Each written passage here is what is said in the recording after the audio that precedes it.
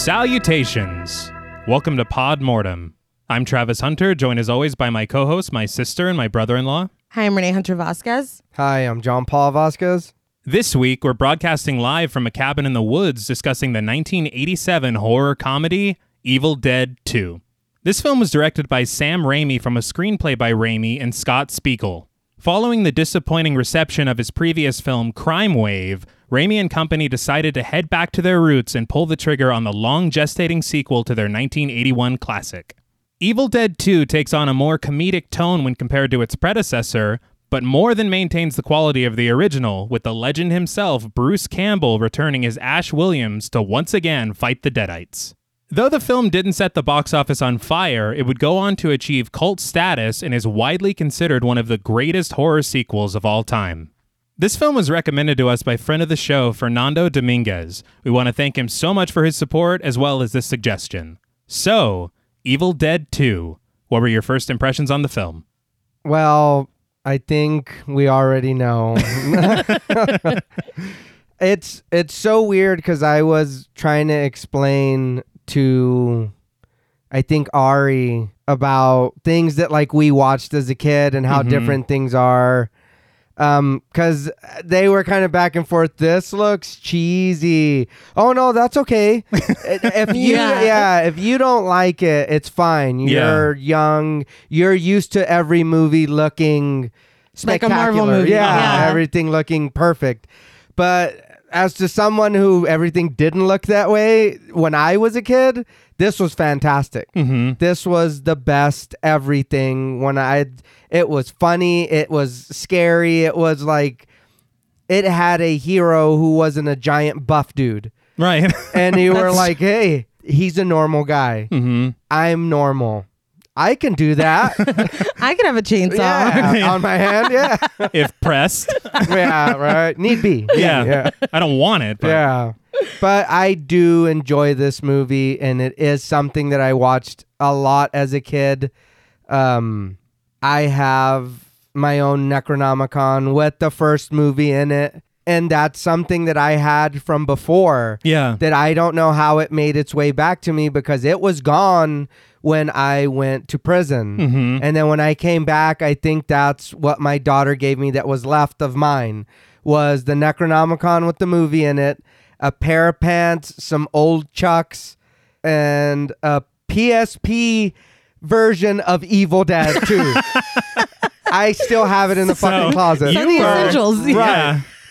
But it made its way back. Yeah. I don't mean like superstitious or whatever, Cosmically. but Yeah. right. It's something that meant something to me, and it was comforting knowing that the thing that brought me joy as a kid still came back to be like, hey, dude, it's okay. Remember us? I know it sounds sappy, but No. You know what I mean? Yeah. It did. After coming home and then finding things that meant a lot to me, it was like, you know what I mean? This will still always have a special place, and it's still here. Uh-huh. You know what I Yeah. mean? I'll hug that thing and go to bed. It's all right. It's a teddy bear. Yeah. It's a terrifying teddy bear. It's all right. No, this movie is a blast. I hadn't seen it in, I don't know, some years. And so having watched the first one again pretty recently when we covered it, I had forgotten how honestly hilarious this one is. But like you were saying, the kids were like, oh, look at that. Look at that. There's something about these movies that it's the same thing in House. Yeah, we saw a crew member's wristwatch. Okay, fucking whatever. Okay, it adds to it. Like It does. It makes it. I don't know, because I feel like in another film it'd be like, wow, like did y'all even try? And this, it's like, man, they were doing this shit. I Well- don't know why it adds to the magic of it. But there's some moments that are like hilarious, not necessarily on purpose, but it's just part of this experience. Right.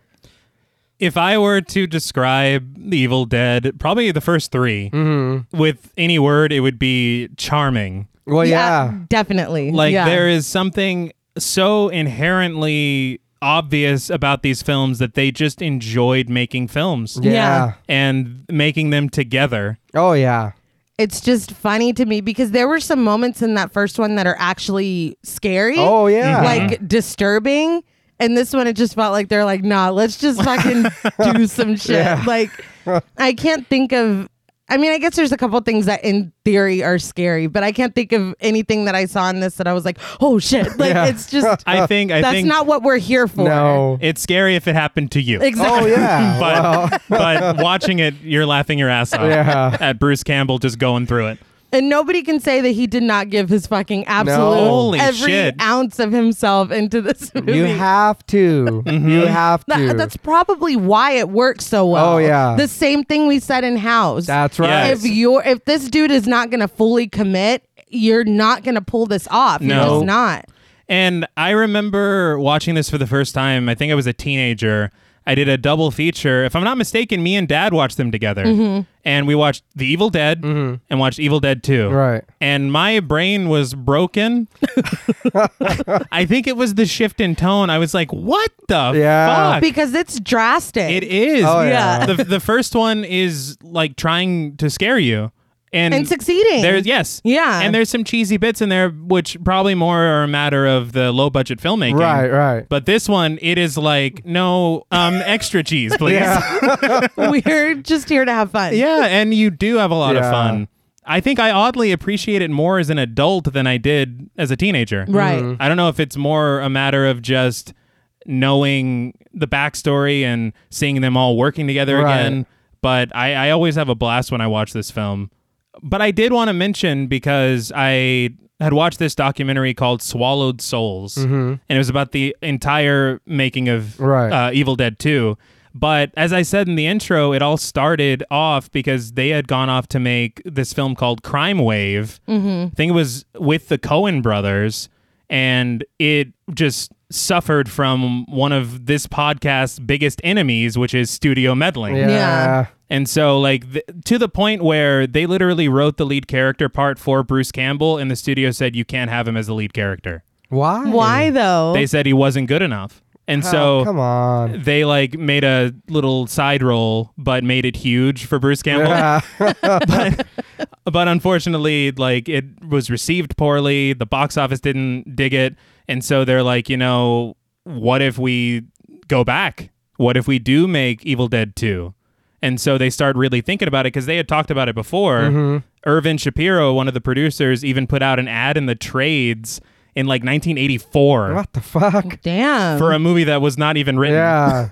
And the ad it was called Evil Dead 2 and the Army of Darkness, which, Yeah. interestingly, it was supposed to take on a medieval theme, and they were going to go back in time. And oddly, it didn't get made in 1987, but I wonder if it ever did. that's a mystery. But the thing is that in North Carolina in 86, Stephen King is shooting Maximum Overdrive. And so one of the ADs from Crime Wave is having lunch with Stephen King, and he talks to him about Sam Raimi talking about Evil Dead 2. Right. And he's like, yeah, they're interested, but they just can't get financing for it. And Stephen King's like, now hold on. What's that now? It's crazy because he saved the day pretty much on the first Evil Dead Yeah. by giving that interview and that Yeah. blurb. And so he saved the day back then. He calls Dino De Laurentiis. He's like, finance this film. Dude's like, all right. Because wasn't he producing Maximum Overdrive? Yeah. And So we it's all like- know how that ended. Listen, Well, we're it's- here to it's- talk about Evil Dead. It's got Emilio. Facts. But they said they met with Dino, and then within 15 minutes, they had a deal. Shit. So, I mean, again, thank you, Stephen King. Yeah. Hell Yeah. yeah. Because this movie is just, it's brilliant. It's a But blast. Even he knew. He could Yeah. see. He was like, no, this has to be made. It's the path of the beam, man. It's all in the path. All things serve That's it. right. That includes Evil Dead. Yeah. Including, yes. Now, before we swallow this film's soul, we would like to issue a warning for spoilers. Podmortem is a very in-depth podcast, and in thoroughly discussing horror films, we have no choice but to spoil a thing or two. If you don't wish to be spoiled, please go watch the film, then come back and enjoy the show. If you've already seen the film or don't care about spoilers, let's recite the passages. Now, this film somewhat relies on having already seen The Evil Dead. If you haven't, we'd recommend you go watch it or listen to episode 41 of our show as a refresher. So after a few logos, the film opens immediately with fog billowing across a black background. I just wanted to not interrupt you already, but I read something really interesting. One of the production companies, it said Rosebud release or something like that. And it was like, it was ornate. Yeah. It was beautiful. It like bloomed. and- I saw in something that Bruce Campbell recorded the time lapse of the rose, Really? because Dino De Laurentiis' company wouldn't let him release unrated films or X-rated films or whatever. So they made this shell company to get it out. This isn't even a real production company. Oh. They made it so that they could get this out because I guess his company was like, nah, son, We're we're not not doing doing that. So I thought that was pretty hilarious. Well, they made a lot of changes in this film. Like while they were working on it, they made a lot of the blood different colors. Yeah. Because they were trying to avoid that X rating. And then they got it, It didn't anyway. even work. Yeah. It didn't even It's work. honestly kind of sad. Just a little side note as well, because I know we bring up Dino De Laurentiis all the time. Because we were just talking about Halloween 2. Yeah. He did that too.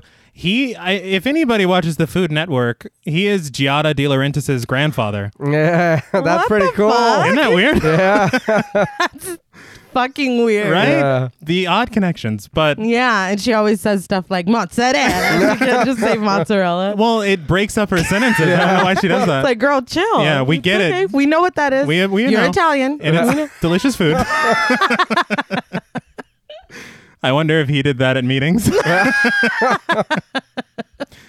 But we hear the voice of Professor Nobi, played by John Peakes, as he describes the history of the Necronomicon Ex Mortis, roughly translated to the Book of the Dead.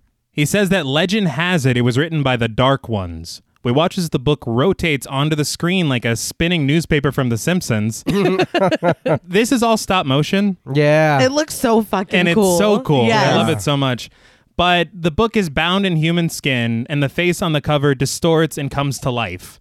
Then it opens its mouth, and we're sucked into the vortex inside.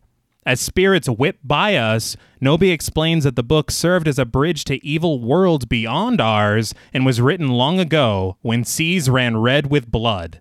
That's nice. When we started falling through the vortex, I thought of Nightmare Before Christmas. Yes. When he's like, Yeah. whoa. Yeah. It's like, we're going to end up in fucking Christmas Town. I literally... We weren't so lucky. No. Not Christmas Not Town. so much. I wrote in my notes, I said the spirits felt Burton-esque. Yes. Yeah. And then it kind of grossed me out because there wasn't a red line under when I wrote Burton-esque. And I was like, Microsoft Word? Are you really... Really? Are you in the pocket of Big Burton? Yeah. But then we see the book come together with blood as it's being written.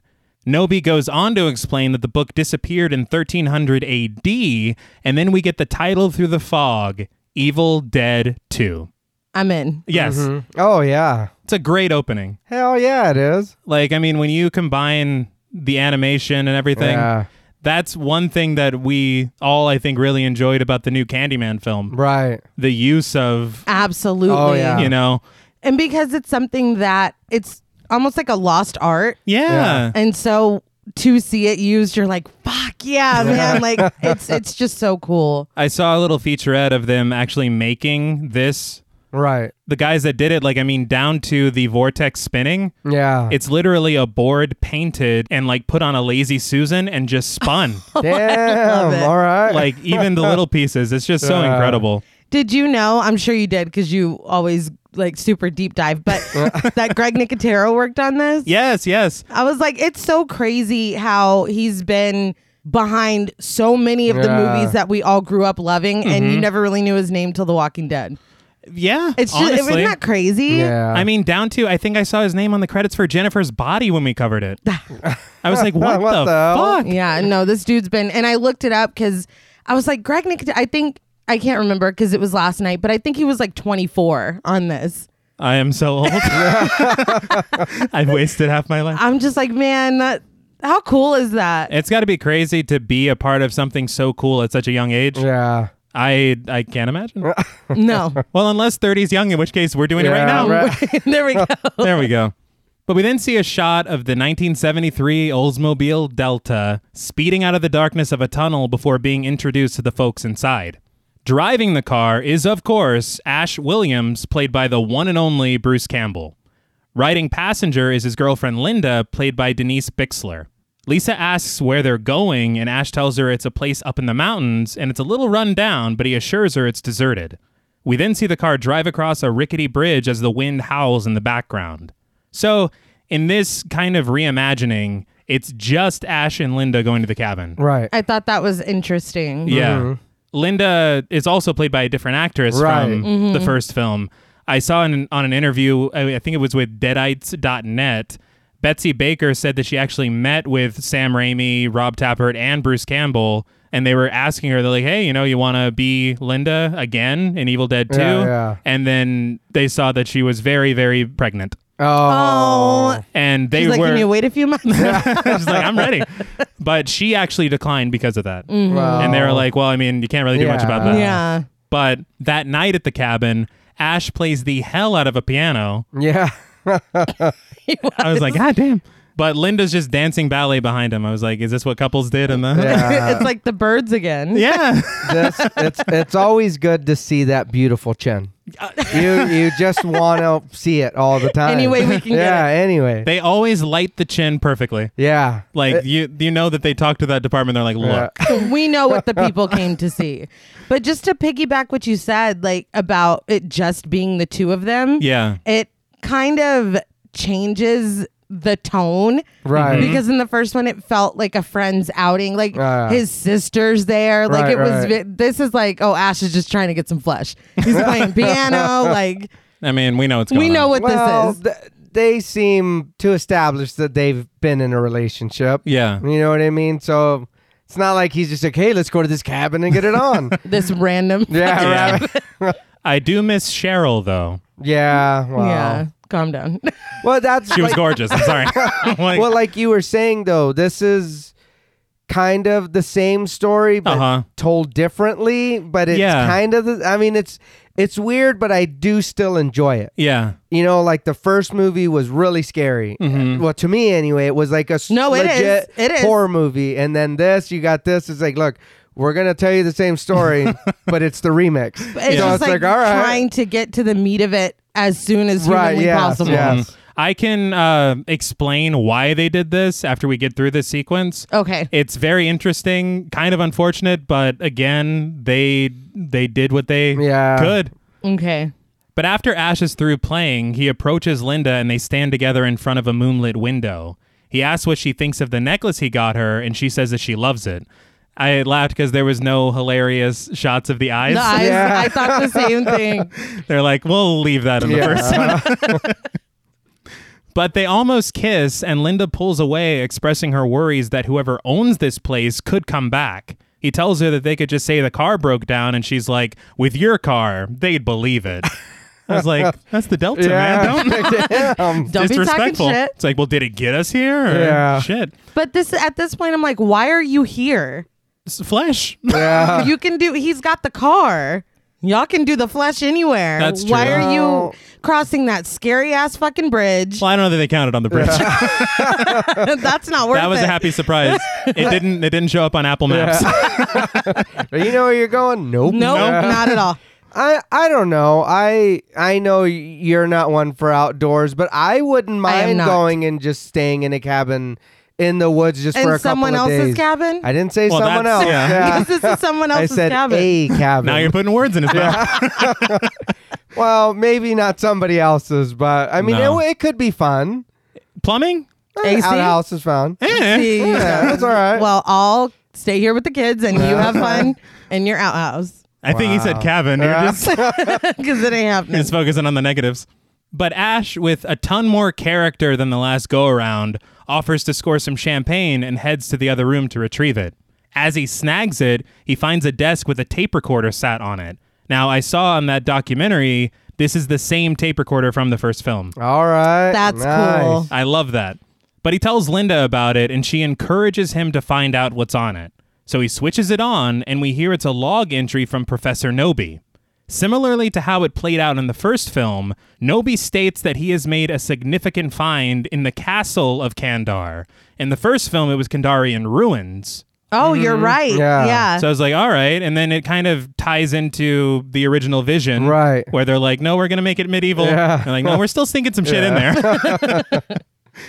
But Noby says he went there with his wife, his daughter, Annie, and an associate professor named Ed Getley. But what they found was, in fact, the Naturum de Monto, or the Book of the Dead. This book's got a lot of names. Yeah. Unlike in the first film, we see the past play out. We also see Noby return to the cabin with his wife, Henrietta, played by Lou Hancock, as he begins his translations of the book. He says the book speaks of spirits and evil that roams in the forest, but it's through reciting passages from the book that allows the evil to possess the living.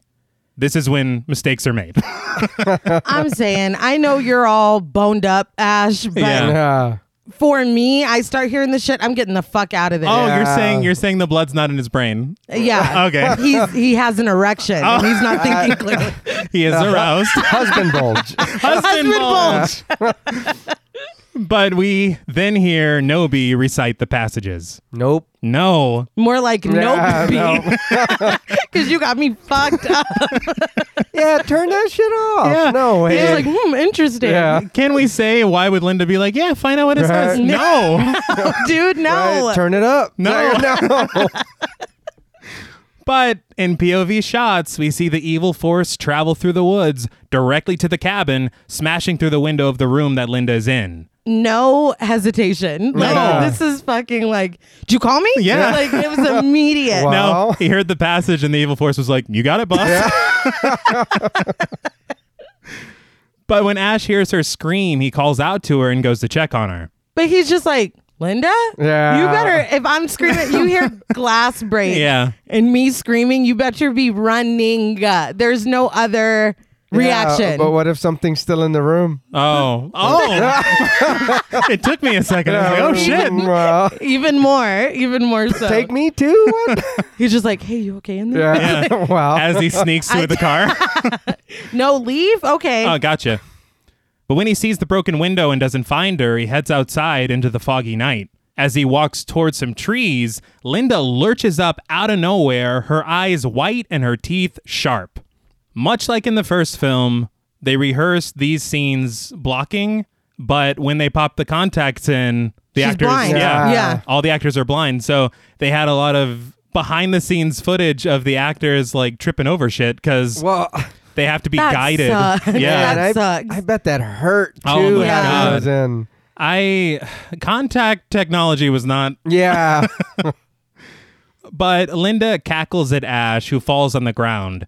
And again, much like in the first film, she goes to give Ash the Superfly splash, but Ash snags a shovel, swinging it instinctively and decapitating her in the process.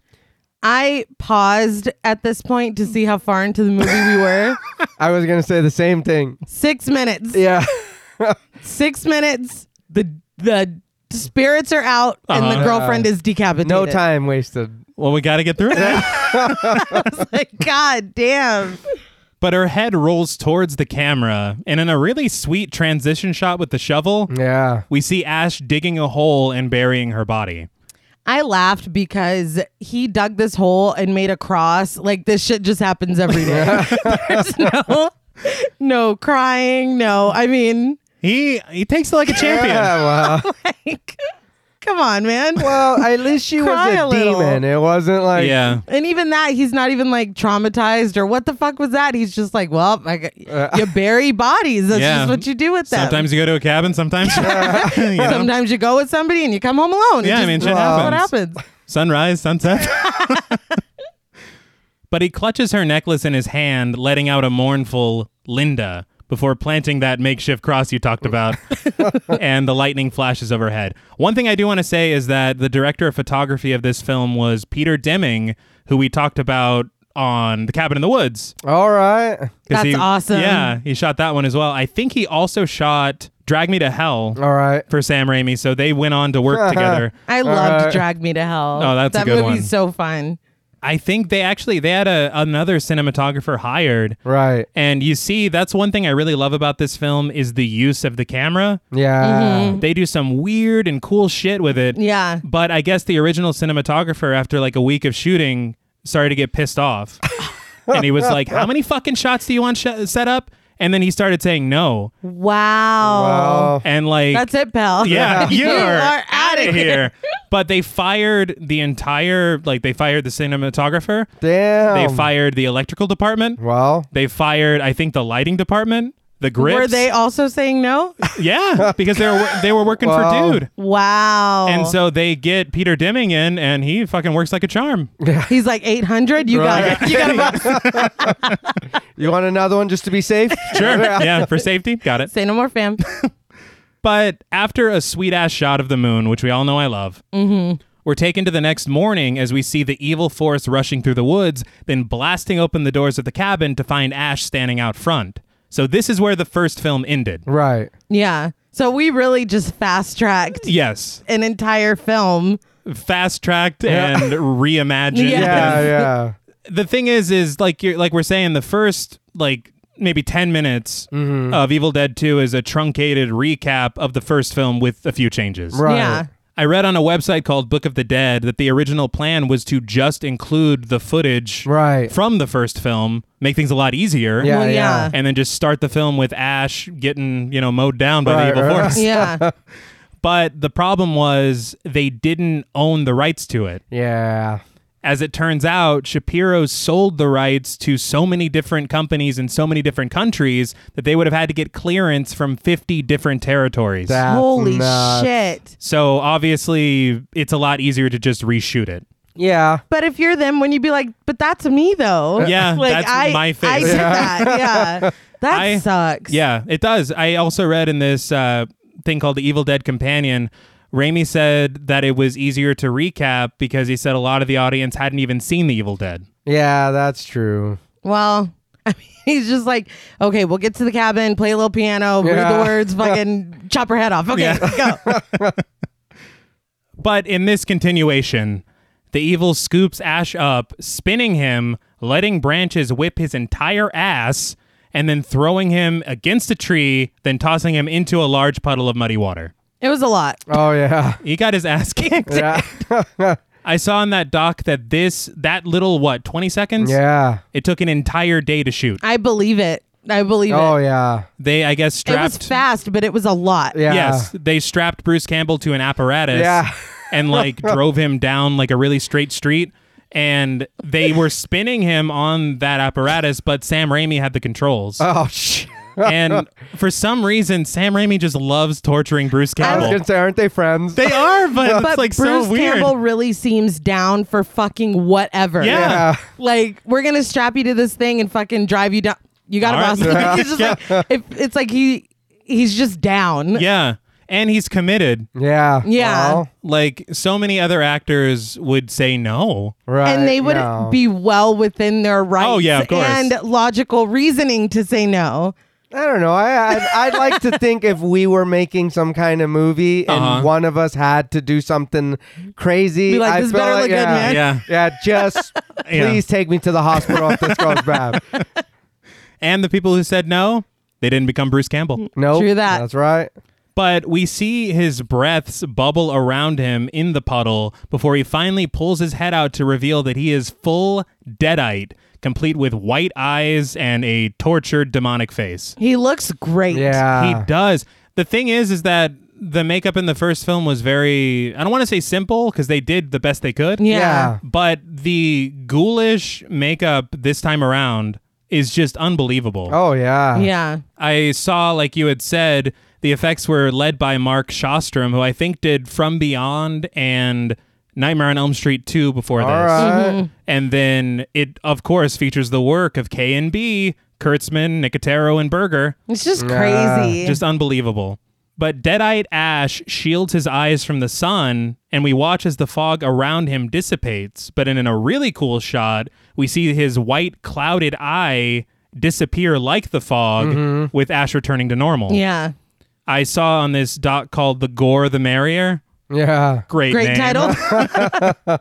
They actually made a model of Bruce Campbell's head, and to get the dissipation of the fog, they injected milk Yeah. into the eye and then reversed Ran it backwards. Yeah. That's so cool. Again, just brilliant.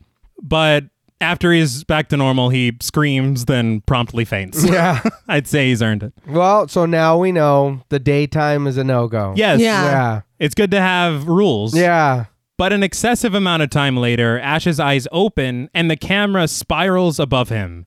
He sits up and we do a full 360 surveying the empty woods, the cabin, the delta, and then returning back to Ash.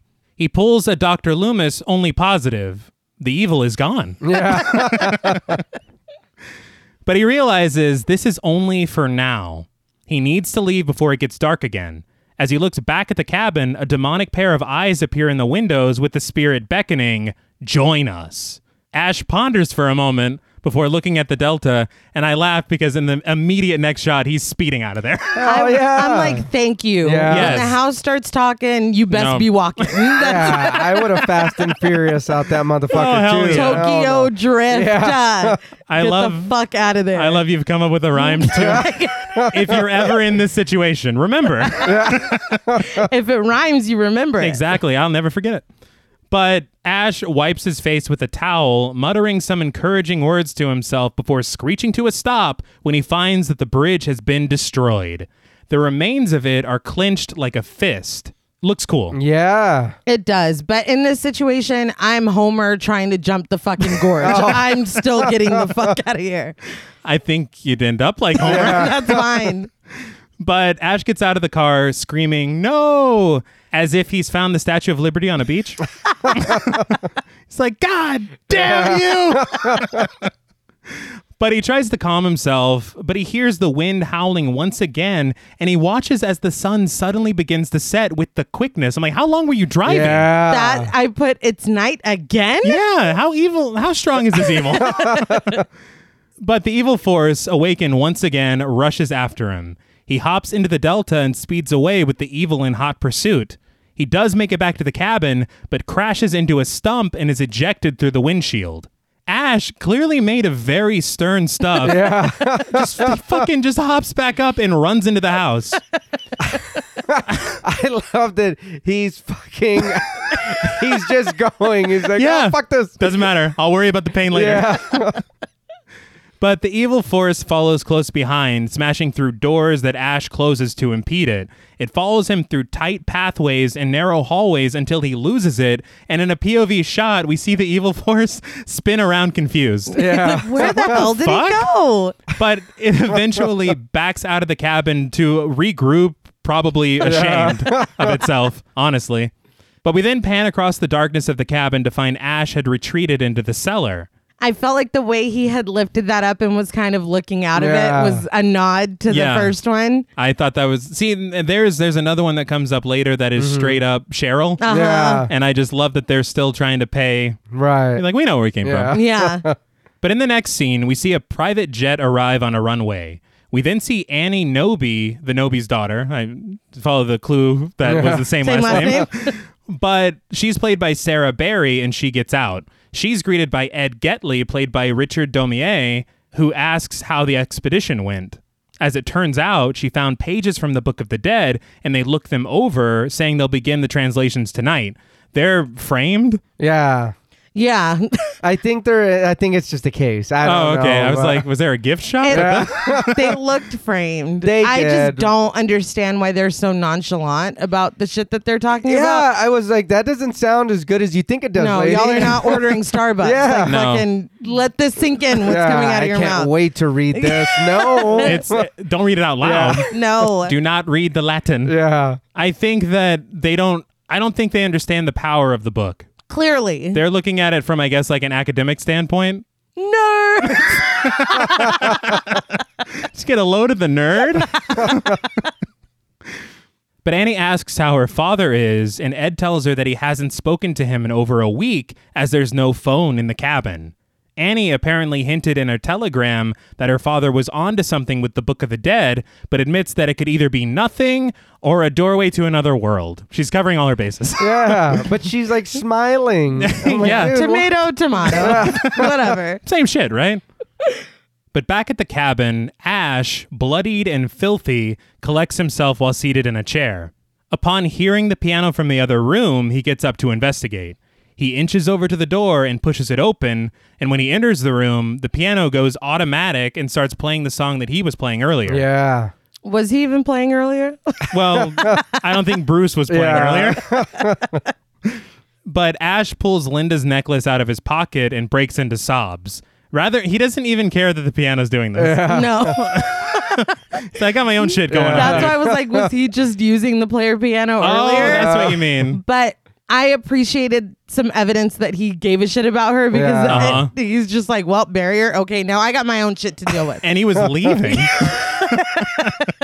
We out. But just then, the wood barricading one of the windows falls off, giving Ash the perfect view to Linda's gravesite. As he peers out, he sees the cross he made topple over. We then watch as her hand shoots up from her grave and her headless body reaches the surface. Her head then rolls over on the ground, reattaching to her neck as she dances a morbid ballet, all the while laughing. This bitch is tearing it up. Yeah. I mean, she's got the move. She's got her titty out. She is just fucking... Just the one. She's the one titty. She's just... this is one of my favorite parts visually of the movie. Yeah. Her dancing around the grave. Yeah, it looks so... And then Bruce Campbell is just... It's almost like a silent film Uh-huh.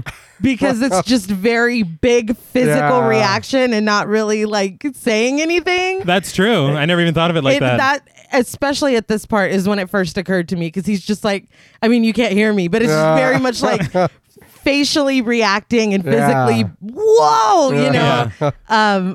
I really like this part, is what I'm saying. That's what I'm trying to convey. The thing for me about this part is I think this is the point where I realized that the tone had shifted. Oh, yeah. Yes. It's like we're not doing... No. It's not full on trying to scare you. No. Yeah. We're just having some fun. Yeah. But it's good, though. It is. It is. Yeah, I really like this part. I think that's the thing is that even though it gets cheesy and all the stuff that we've already said, there's not a point where you're like, come on now. Yeah. yeah. No, it just well, works. because this is not a come on now movie. No. Like, you know pretty early on what this is, and either you like it or you don't like it. You're not in halfway and then you're like, no, this is getting ridiculous. No, Like, wait. you like it. Yeah, you do. The crabs have machine guns? Yeah. This is... But I do want to point out that I saw in that doc that what they did was they had a choreographer fully choreograph a dance. Yeah. And then in the stop motion department, they replicated the dance. That's so cool. Damn. And it was painstaking. Okay. I think they said that they did one frame of film every 5 minutes. Good Lord. Damn. So they were busting their asses on this. Yeah. But Ash watches in disbelief as she leaps over a tree limb into the darkness. Looks like there's no encore. No bow, nothing. Jeez. No. Nothing. She's like, and we out. But Ash watches as the fog reappears just outside the window before being jump scared by Linda's corpse, who asks him to dance with her before smashing his head into the barricade while, again, cackling. Her head then falls off, and we get a close-up of Ash screaming before pulling back to reveal him still seated in the chair. This, I was like, oh, fuck. Yeah. So it's like none of this happened. Yeah. He even- Very 1408. Like, what the fuck? It's like the cabin's like, we've only just begun. But I like it because that, too, now what's happening. Yeah. Yeah, was that me or was that you? But he, of course, breaks out into random screams, looking over to the still fully barricaded window. That's when I was like, okay, this Oh, is a real shit. Yeah. problem. Well, yeah, I mean, it's a problem. Yeah. Oopsie whoopsie. Yeah, guys, we might have run into a snag. But just as he tries to tell himself it was just a dream, Linda's head smashes through the floor, landing in his lap and smiling at him. She says, "Hello, lover," then just chomps onto his hand. It was a love bite. I don't know about that. It's fine. It's fine with a cat, but not not the severed head of a person. But he rises from the chair, smashing her head against every surface he can find, trying to dislodge her. He even slams books onto her face with no avail. Beat that head's Dude, ass. hey. But he then remembers the work shed and clumsily makes his way to it. Now, his mouth does not say any of No. this. You just hear very oddly and clearly, work Yeah. shed. I read somewhere, I can't remember where it was, but I think it was Escape from L.A. Bruce Campbell had a cameo in that, and Kurt Russell greeted him on set by saying, "Work shed." That's amazing. It's just so funny to me. But Ash gets to the work shed, tightens her head into a vice, and is finally able to get her off of him. So this whole sequence from the cabin into the work shed is shot so well because you see them using a prop head. Yeah. And then you get these random inserts of Linda's actual head. Yeah. And of course, the whole time, Bruce Campbell's selling it like a champ. Yeah. Giving it his all. But I did see that when she's in his lap at the cabin, they built a fake lap. So in reality, Bruce Campbell is actually on his knees, and so is Denise Bixler. All right. But the way that they have it set up with the camera, it's so convincing. Yeah, It really is. And again, for a film that people kind of say is a little cheesy, some of the shit is surprisingly. Yeah. It works. Yeah. But in a distorted voice, Linda says, "Even now, we have your darling Linda's soul. She suffers in torment." Ash calmly tells the evil spirit, "You're going down." This is when he pulls back a curtain to reveal the outline of a missing chainsaw. The shed door flies open, and we see Linda's headless body wielding the chainsaw. Ash bats it away with a crowbar, which sends the chainsaw slicing deep into Linda's body's exposed neck meat.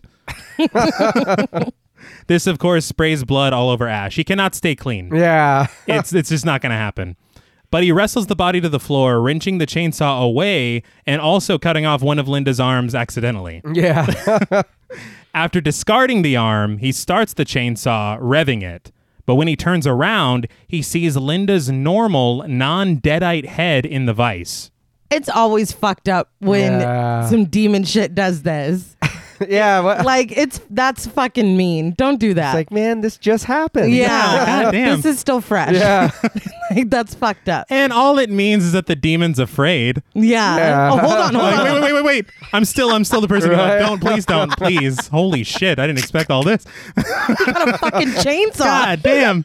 Thought we had the upper hand. John Doe had the upper hand. Yeah. But she cries out to Ash, begging him not to hurt her. She reminds him that he said that they'd be together forever and that he loved her. With tears in his eyes, he screams, "No!" He's going through it. But Linda, suddenly returned to Deadite mode, tells him that his love was a lie and now he'll burn in hell. And they always do that. It's a moment of, "No, please, I'm your wife." And then it's like, "Gotcha, bitch." It's like they come back fucking mean as ever. It's only extra hurtful. Yeah. Yes. So you don't have to do all that.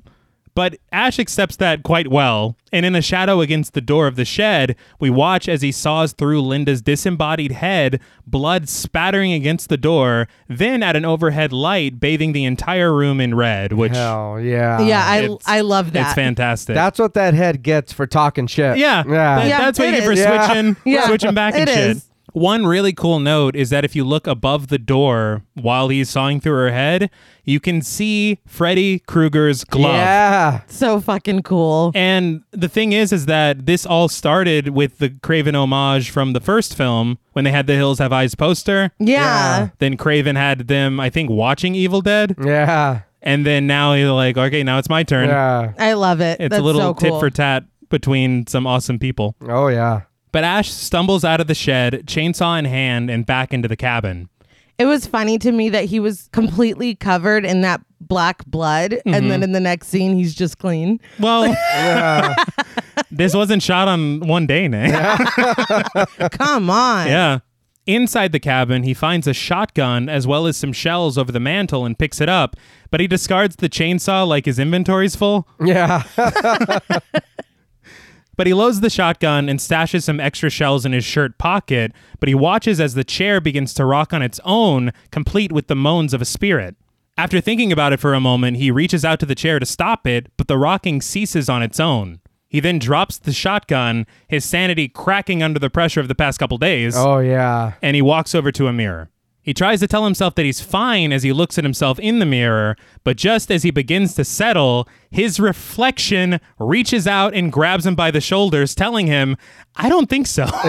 That's so fucking cool. It is. It's like, you know how it's done, but it's still great. Yeah. But Ash's reflection reminds himself, I guess, Yeah. what he just did to Linda. And he's like, does that sound fine? And this is when the reflection begins to choke him and laugh. Yeah. We get a tight shot of Ash being choked, only to pull back again to reveal that Ash is choking himself.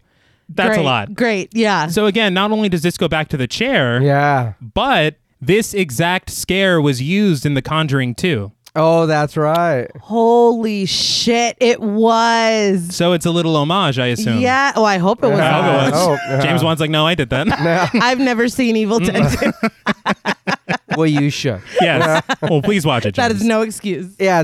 Now there's just mind games. Oh, yeah. That's fucking terrifying. if that 1408 shit. happened. That Yeah. to me is Yeah. what makes 1408 so scary. Yeah. And so any element of that, it's like, no, not in my mind, dude. Don't do that. Not in there. That's my place. And your sister pointed out when we were watching it, his eyebrows are different. And his reflection, So yeah. it's like, oh, it's evil Ash. Yes. Yeah. I was like, okay. So even he can't be trusted. He can't even trust Yeah. himself. I think that's what's so, because it's such a typical thing to like go to like the bathroom, splash a little cold water on your face, Yeah. collect yourself, but then imagine. Yeah. Surprise. Yeah. But Ash looks at his hands in confusion, tapping at the mirror, and then he tries to catch his reflection acting up, but it's it's just him. It was a one-time deal. But just then, the hand that Linda bit breaks out with black marks, much like the ankle shot Yes. Yeah. from the first Evil Dead. But we see that it is also sprouted long fingernails. It takes on a mind of its own and goes for Ash's face, grabbing at him and poking him in the eye like some fucking Three Stooges shit. Yeah. So much of this is Three Stooges, like unabashedly. It is. Yeah. It's like slapsticky. Yeah, and I'm not mad at it. No. But Ash subdues his own hand to the ground, calling out to the evil in a sob, "You bastards, give me back my hand." And it was the right hand too. Even if you're left-handed, if it was your dominant hand, that fucking sucks. Yes. It's insult to injury. Yeah. But in the next scene, we see Jake, played by Dan Hicks, setting down barriers on the road. On that documentary, I saw that Bruce Campbell had said that Dan Hicks did a decent audition, Yeah. but at the end of his audition, he was like, "Do you want to see me do it without the teeth?" And they were like, I'm sorry, what?" And he just takes off the bridge. Oh, well. It looked real. Uh-huh. His teeth in this movie looked Right. real. I'm wondering. Yeah. But after they saw him do that, they were like, "You've got it. You got Yeah. the part." Yeah. Just do that. Exactly. They said there was something very believably blue collar about him. Yeah. Uh-huh. And I think that just sells this character because he's just a dude. Yeah. But Annie and Ed pull up and get out of their car, asking Jake if this is the way to get to the Nobi cabin. He tells them it is, but that they're not going to be able to get there. When Annie acts incredulous, Jake switches on his headlights to reveal the clenched metal fist of the bridge. Annie says there has to be another way in, but we then see Bobby Joe, played by Cassie Wesley DePaiva, seated on the hood of their car. She spits out chew tobacco, but tells them there isn't another way. Gross. I don't know why this became so aggressive so quickly. I don't know why. It felt threatening the second we see her Yes. on the car. I was like, Bobby Joe's going to Yeah. kick their asses. I do want to say something very quickly about Bobby Joe. This is crazy to even think about, but I guess when they were writing this, Sam Raimi, Scott Spiegel, Joel and Ethan Cohen, Frances McDormand, and Holly Hunter all lived in an apartment together. You kidding me? And he wrote Bobby Joe for Holly Hunter. Interesting. I guess she was dressed for a role one time and caught him kind of leering at her. And the way that she reacted to him, he was like, dude, that's it. And so he wrote this for her, but they said that they wanted somebody, quote unquote, sexier. But this this was supposed to be Holly Hunter. Well, that's mean, but It's horrible. I think that's... But I know. she's just there. She doesn't do anything. Well, she needed to be sexy. I don't know. No, I mean, like, what's wrong with Holly Hunter? Well, I'm not saying that. I'm just saying, like, her character, she doesn't do anything. I guess she's supposed to be the eye candy. I don't know. But I thought that was very mean. And I would also just like to be in that apartment for a minute. Just I know. Because just that's fucking crazy. I'll be a fly on the wall. I know. I have a small tidbit of trivia, but it's about the scene with her spitting out the chew tobacco. All right. Gross. It's very gross. And I respect the actress because she didn't want to do that. So what she did is she chewed some brownie and then spit that. Good for her. Yeah, I was like, good for you, man. But Jake moves over to stand next to Bobby Joe, and then it hits him. There is another way, a trail.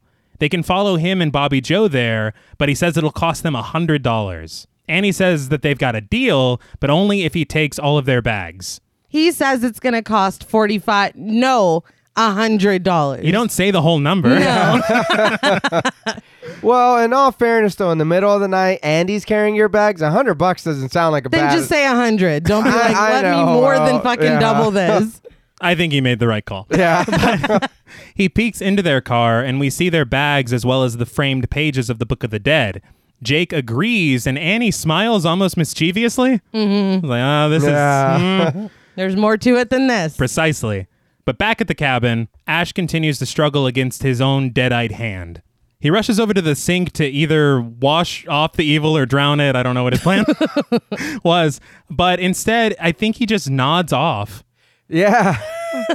Look, it's been a really fucking rough couple days. In all fairness, he was up all night fighting a demon. Flying, running, crashing through doors. Come on, man. Getting bit. Yeah. Getting bit. Let him rest.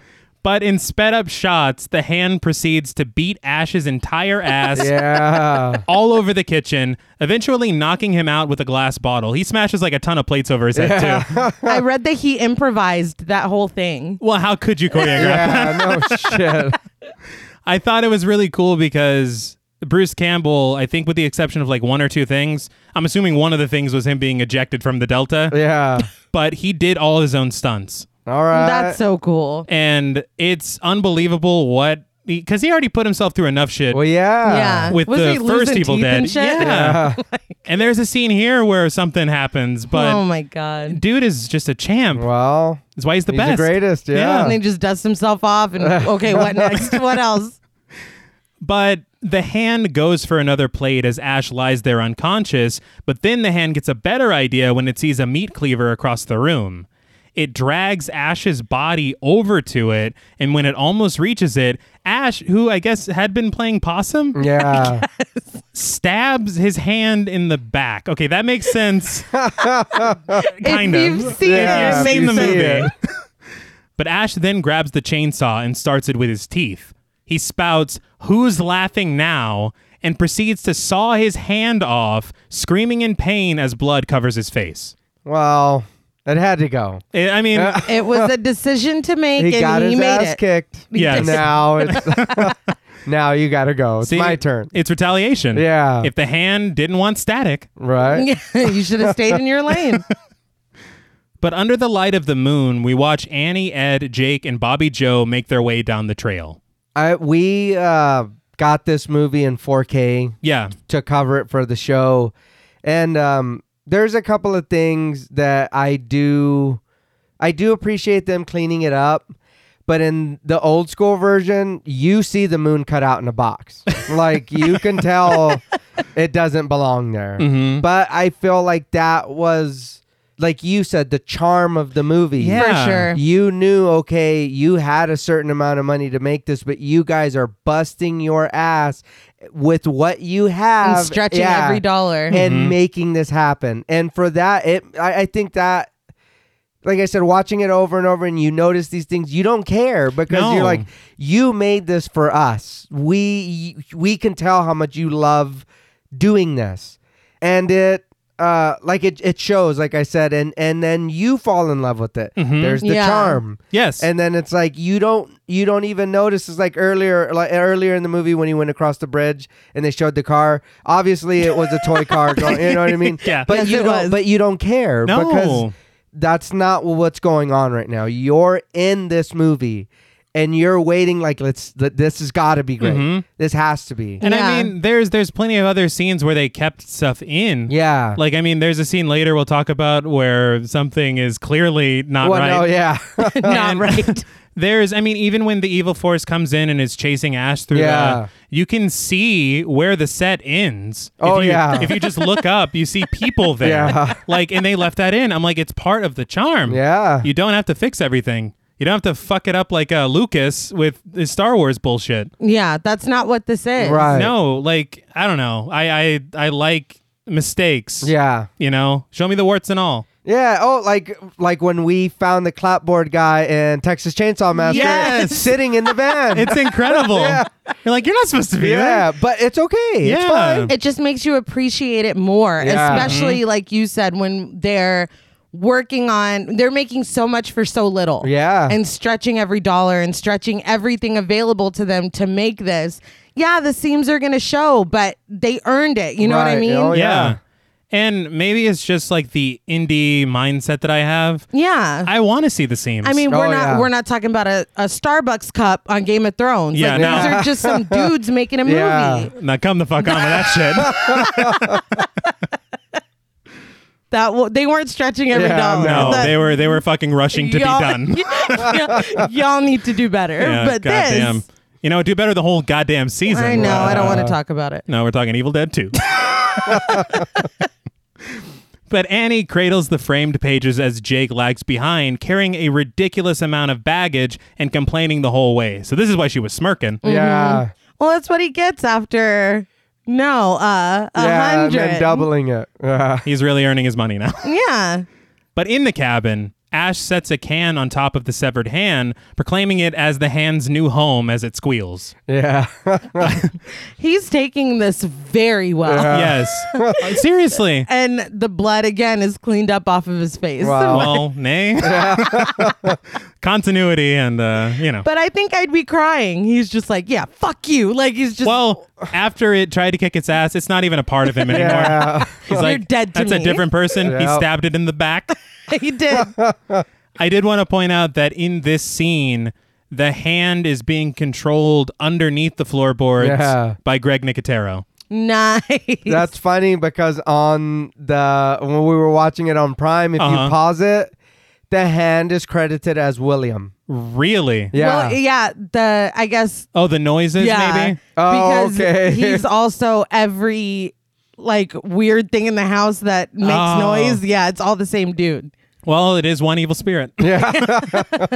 But Ash sets a few books on top of the can for good measure as he tends to the amputation site on his arm. In the background, we see the can scurry away across the floor. And unfortunately, by the time Ash notices, the books are toppled over as well as the can, and the Yeah. hand is gone. Ash readies the shotgun as he watches the hand crawl through a mouse hole and into the walls. Following the squeals, he shoots into the wall, reloading as the hand taps its fingers, impatiently waiting. It's like you don't have to be a dick about it, man. But after accidentally getting caught in a mousetrap, the hand screams, and Ash has a little schadenfreude. Yeah. For that, the hand gives him the finger. Still Just his hand. rude. It is, yeah. So I saw on that doc in 1979, Scott Spiegel, the co-writer of this film, made a short film called Attack of the Helping Hand. Nah.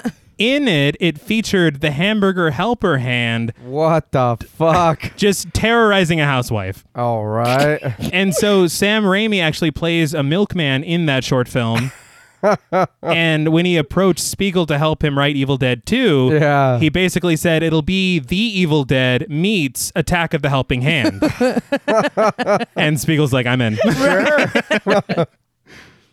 But following the sounds of the squeals, Ash fires again into the wall. As he watches blood begin to leak out of the wall, he's convinced that the bad hand has finally folded. It's a poker joke. Unfortunately for Ash, though, the wall spews a cascade of blood at him through every single hole that he fired. The blood turns black and then sucks back into the wall. Very cool. Very cool. Yeah. Now completely covered in gunk, he hurls threats at the wall. As one does. Of course. But he goes to sit down in his chair, and it breaks under his weight as he collapses to the floor. I do want to say that it was total merman status because of the mess that the wall blood made. Oh man. This was the last shot of the film. Oh Okay. man. Because they can't clean that Well, shit up. yeah. It's a disaster. Cleanup's a nightmare. But just then, the deer hunting trophy on the wall snaps at him with dead-eyed eyes and starts to laugh its ass off. Ash then turns to see a lamp on the table is cracking up as well. This is followed by the bookshelf, the couch. Basically, everything in the house is getting a real kick out of Ash's misfortune. The toaster's been laughing at me. I felt like the deer actually looked kind of creepy. Oh, it Yeah. did. And the rest of this furniture is rude as fuck. Like Yeah. he sat on a chair and fell, and everybody's like, ah! The chair's like, ah, God damn it. Oh. This could either be He's not laughing. this could either be the funniest thing or the scariest Yes. fucking Oh, thing. yeah. If you're in the middle of that Yeah. shit. Yeah. Now, this is when Ash turns to the camera, though, stares down Lynn's, letting out a maniacal laugh of his own, which is the iconic shot that everyone has Oh, seen. Yes, yeah. yes. But the deer's head on the wall kind of reminded me, like we talked about, of the swordfish Yeah. Yeah, for sure. from House. Yes. But Ash stands up, laughing with the house until his laughs turn into almost howling cries. Yeah. It always, like, I think of Stephen King because he's kind of the king of... No pun intended. No pun yeah. What happened? Your mouth. My mouth I fell think down the stairs. your mouth tried to sit down in that chair. And y'all are the furniture fucking Yeah. laughing at me. What was I saying? Stephen King. He always talks about something being so scary that it kind of breaks you and you laugh and laugh and Yeah. laugh. Like, that's what I got from this. And Oh, that's yeah. like scary as fuck, honestly. And he looks broke. Oh yeah. Oh yeah, I Like, mean, he what, is- fucking well- wouldn't you, dude? Yeah. I'd be so upset about sitting in a chair and it breaking. That's enough. that would be enough to break me psychologically. You're like, Then- not to mention the hand. But then I just cut my mutinous hand off, and this deer on the wall is fucking the bookshelf. yeah. Yeah. I was When gonna the say bookshelf turns everything. on me, I got nothing You left. fucking nerds are laughing at me.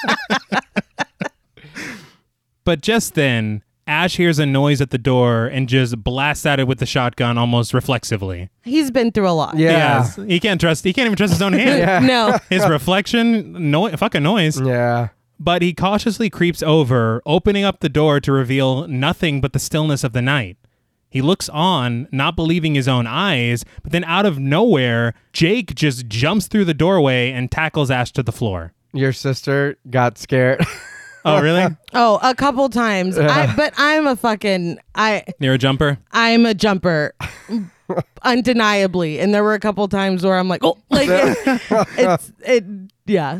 There's one moment later, I'll mention it, but I was I was typing my script, and when it happened, it went because it's just gibberish now, because fuck me, that scared me. But Ash tries to fight back, but Ed helps Jake restrain him. Jake then takes a couple cheap shots at Ash, knocking him out and calling him a dirty bastard. In that Swallowing Souls documentary, the actor who plays Jake said that he accidentally slipped when he clocks Bruce Campbell, Oh my Oh. and all of Bruce Campbell's front teeth were loose. Oh man. I would cry. Yeah. Oh my God. It just tripped me out that he comes in, starts whooping Ash's ass, and then is like, after, do you guys know him? I was like, Well, in who all does fairness, that? he blasted the door. Yeah. So I I mean, that's not a very That's true. welcome. He's like, is that your brother? But the rest of the group comes in, and we see that Ash's shot actually nicked Bobby Joe's shoulder, but she says that she thinks she'll be all right. As Jake kicks Ash in the face, that's when he asks if they know him. It's like, you know this piece of shit. it's such overkill. It is, Like, and he's already knocked out. he's Yeah, already wow. dead. He's stealing all the burgers. But Ed says that he doesn't know him, and Annie says that they were actually expecting to see her parents. But when she notices the bloody chainsaw in the corner of the room, she rushes over to Ash, shaking his unconscious body, asking him what he did to them. As her emotions take over, she begins to scream at him, and Ed just pulls her away. This is when Jake spies the door to the cellar. He drags Ash's body over to it and says, "Crazy Buck's gone blood simple." This is a clear reference to the Coen brothers' debut feature, Blood Simple. How do you know? Just a guess, really. Just a feeling in my bones. But as we said on the other Evil Dead episode 41, the Coens have very deep ties to them. And then you even said they were living with They Sam live Raimi. together. So holy shit. But Ash pleads with them, regaining consciousness, telling them that he made a mistake. It's like, no, please don't. I just came to get it in. Yeah. He did. But it Man. doesn't look good. No. No, it doesn't. But Jake agrees that Ash made a mistake, calling him a flat-mouthed son of a bitch. All right. Yeah. Before kicking him in the face once more, sending him down the steps into the cellar. They think, okay, so I guess from their point of view, he broke in, murdered her parents with a chainsaw, Right. and is just chilling now. He lives here now. So Well, he did start blasting. Yeah. he did. He did. So anyways, Yeah. But my thing is like nobody ran to go get help. They're just like, no, let's keep whooping his ass and throwing him in the cellar. well, Worry. what help? Yeah, where are you going to go? Y'all just came from a trail. Go back down the trail and back down the road. Well, you got to whip his ass first Yeah. because you can't just leave him. You stay right there. Yeah. And then, It won't be you're, back. yeah. You're in the shit house now, pal. but in a shot reminiscent of the first film, Jake, Bobby Joe, and Ed peer into the cellar. Bobby Joe tells Ash that she hopes he rots down there and spits at him before Jake slams the door. I mean, I thought we were all innocent until proven guilty. What do I know? The burden of proof is on the state. But upstairs, Jake tends to Bobby Joe's wounds, saying he'll head out to the sheriff soon. There you go, Nate. Thank you. Just not when you wanted it. But Ed busts in, saying that he's checked all the rooms and he can't find the Nobies. Annie notices all of her father's stuff on his desk and switches on the tape recorder. Professor Nobi says it's been a few hours since he's recited the incantation, and now he fears that his wife has become host to a Kandarian demon. He begs for forgiveness from God and says that last night his wife Henrietta tried to kill him. He says it's now October 1st, 4:33 p.m., and Henrietta is dead. He couldn't bring himself to dismember her body, but he dragged her down the steps and buried her in the cellar. Ash, listening in, does not vibe with that. No. And there's a mouse just sitting with him. He's like, The that mouse is doesn't like, sound this good, shit, dude. this shit is Dude, crazy. We've got to get out of here. But just then, Henrietta's corpse, clearly played by Ted Raimi, Yeah. Yes. sprouts from the ground with a scream, to which Ash responds with a higher-pitched scream. So the initial shot of her coming out of the ground is stop motion as you see the worm. Yeah. Yeah, It just looks cool. it does. And it reminded me of the first Evil Dead. Yeah. But according to the doc, the gore the merrier, as I have previously stated, Ted Raimi went through hell in this costume. There were so many layers to it that his entire body is just encased in material. Damn. And when they would take off the suit at the end of the day, there would be buckets and buckets of sweat Oh. just pouring out. But he's like, look, dude, he said, I think he was like 20 years old. Yeah. And of course, his fucking older brother, Yeah. Sam Raimi, put him up to it. But he said, look, I was having a blast, you know? See, that's what we were talking about the other day, and I said that would be fantastic. Yeah. My brother, let's make a movie, dude. You're not getting paid, but you're gonna do some really fun shit. I'm not paying you. Put the suit on. Yeah. I think they said they originally designed Henrietta, like the dead-eyed Henrietta, Yeah. as like a skinny skeletal thing. All right. And then Sam Raimi was like, oh no, my brother will be playing this Yeah.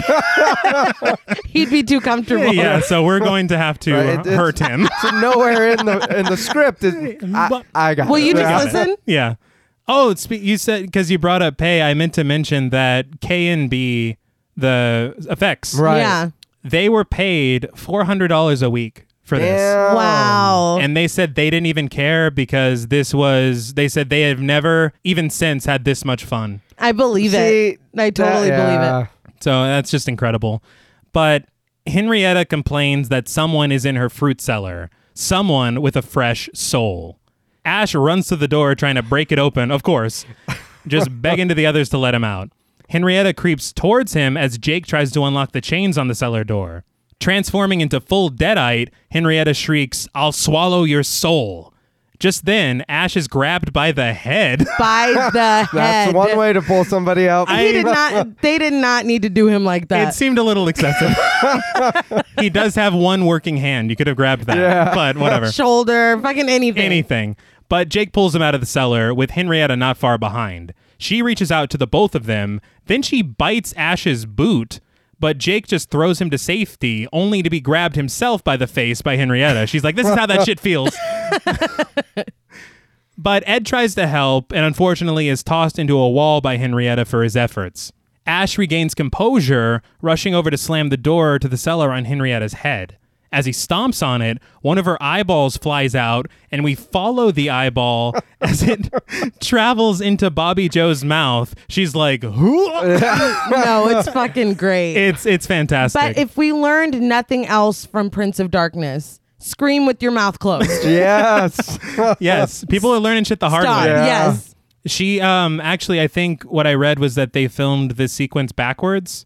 Oh, all right. That makes sense. And then they pulled it out of her mouth and then did it reverse. Yeah. But Nicotero said that this was straight up, like, not an homage. This is straight up a Three Stooges bit.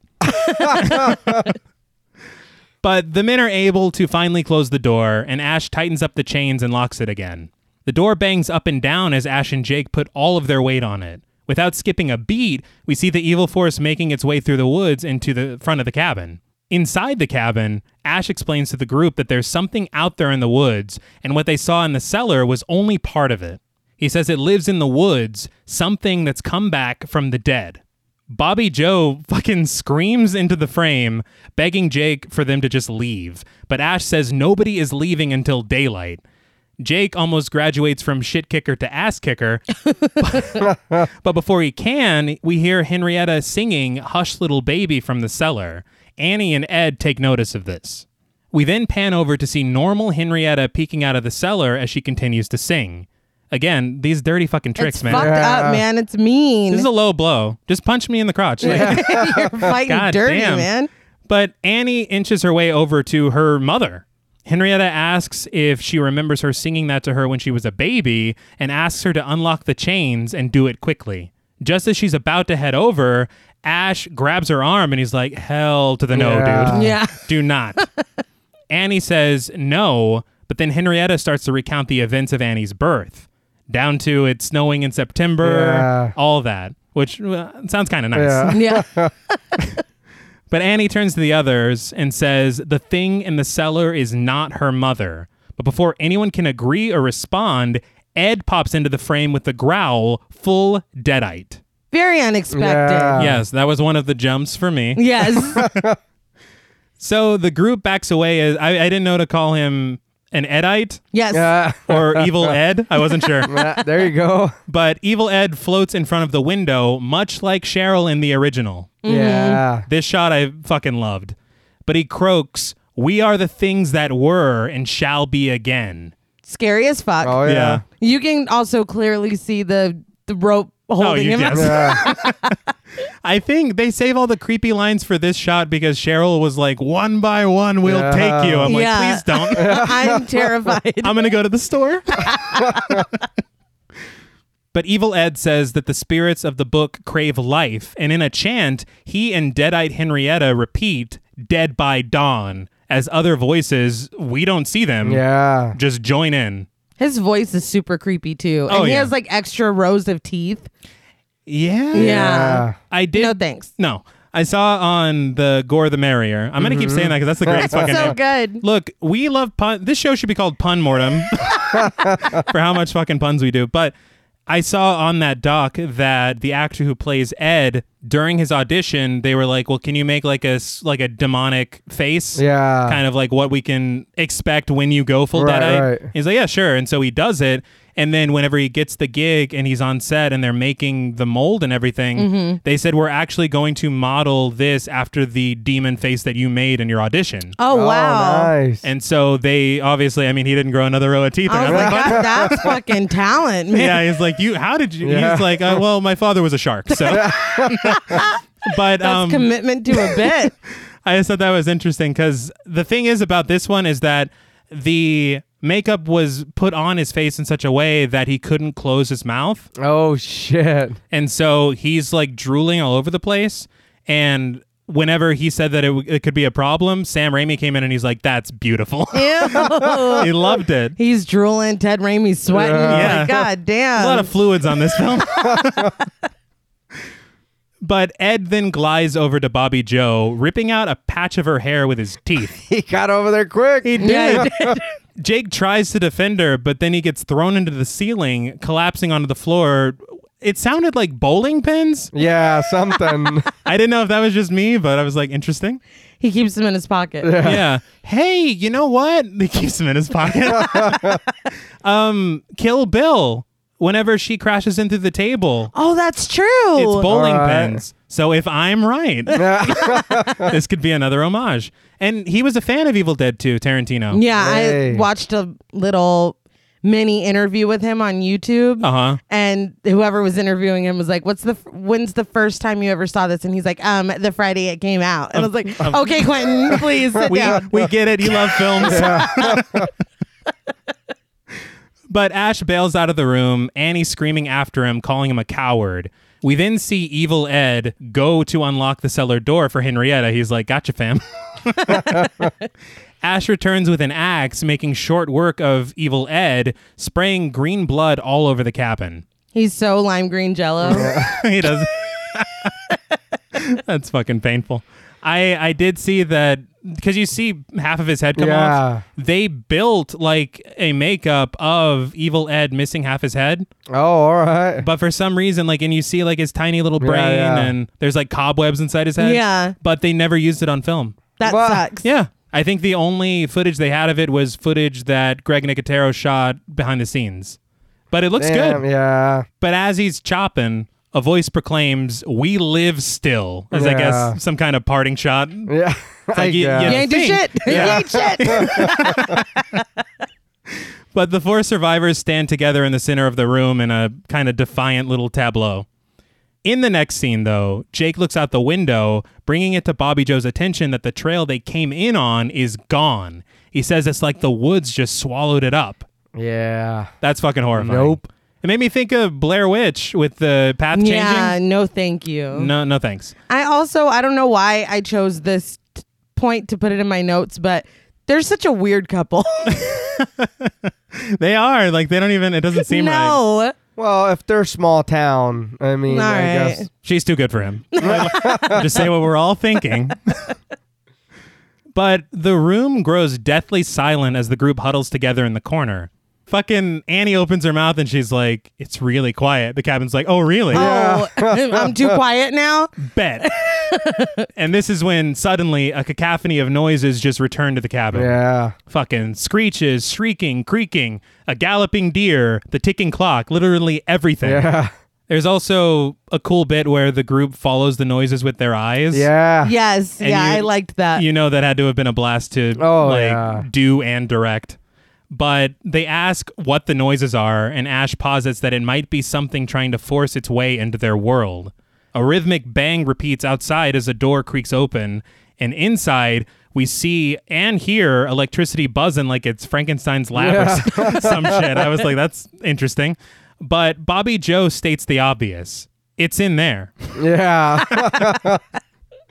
Ash says they should all go in together, and Jake's like, hell no, you're the curious one. I I like Curious. that, but Now- come on, yeah. dude. That's some punk shit, but that's really funny. We got some work to do now. But Ash, the goddamn hero that he is, slowly makes his way to the door alone. But Annie grabs a lantern and says she'll go with him. The two inch their way to the door, Ash pushing it open with a loud creak. Once inside, Jake and Bobby Joe fucking hopscotch into the doorway, loud as hell. Yeah. Yeah. They hold hands, just shaking in fear. As Jake says he told them nothing was in here, he's promptly proven wrong.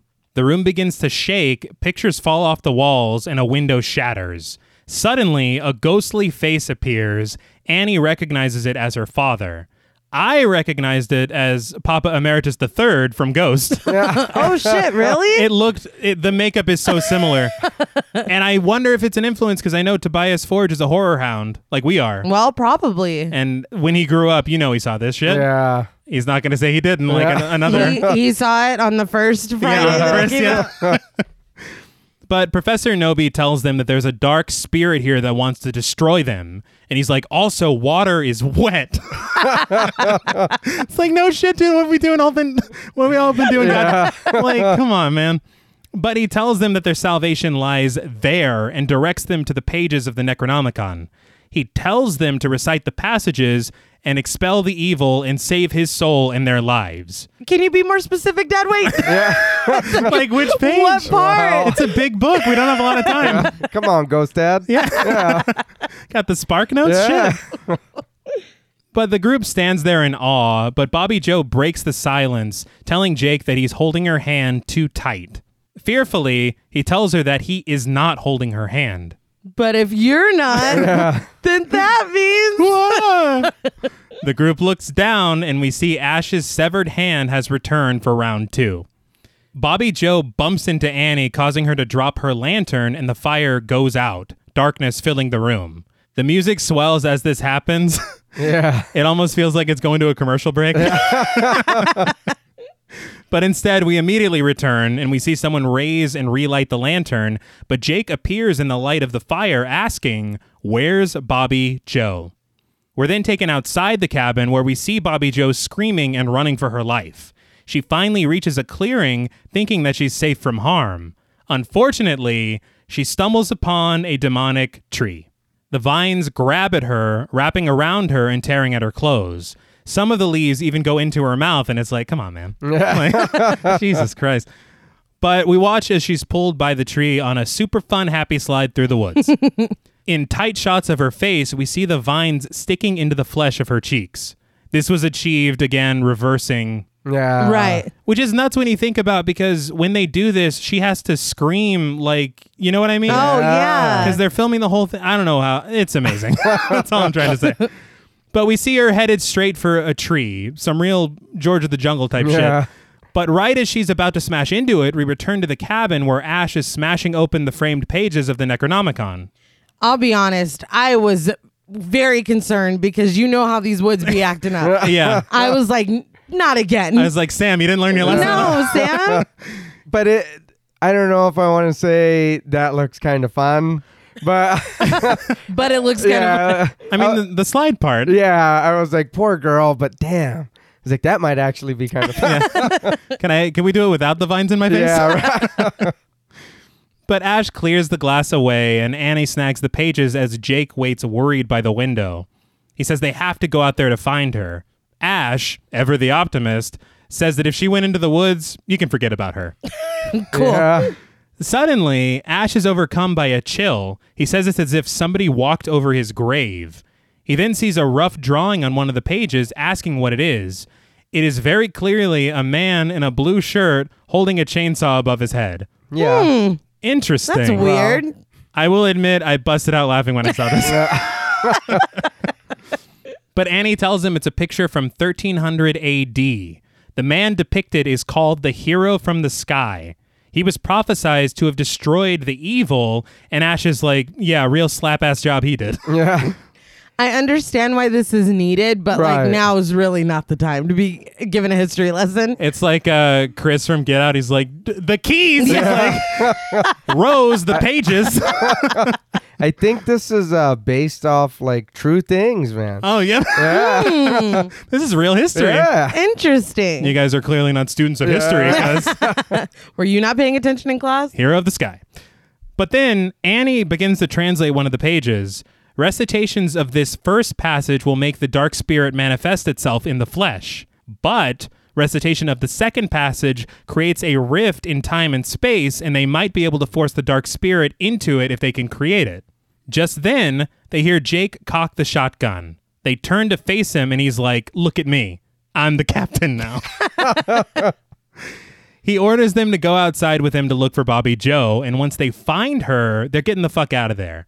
Ash says he'll kill them all and that Bobby Joe is dead. He says with these pages, they actually have a chance. Jake snatches the pages, calling them mumbo-jumbo bullshit, and just tosses them into the cellar. Kicks those fuckers in the creek.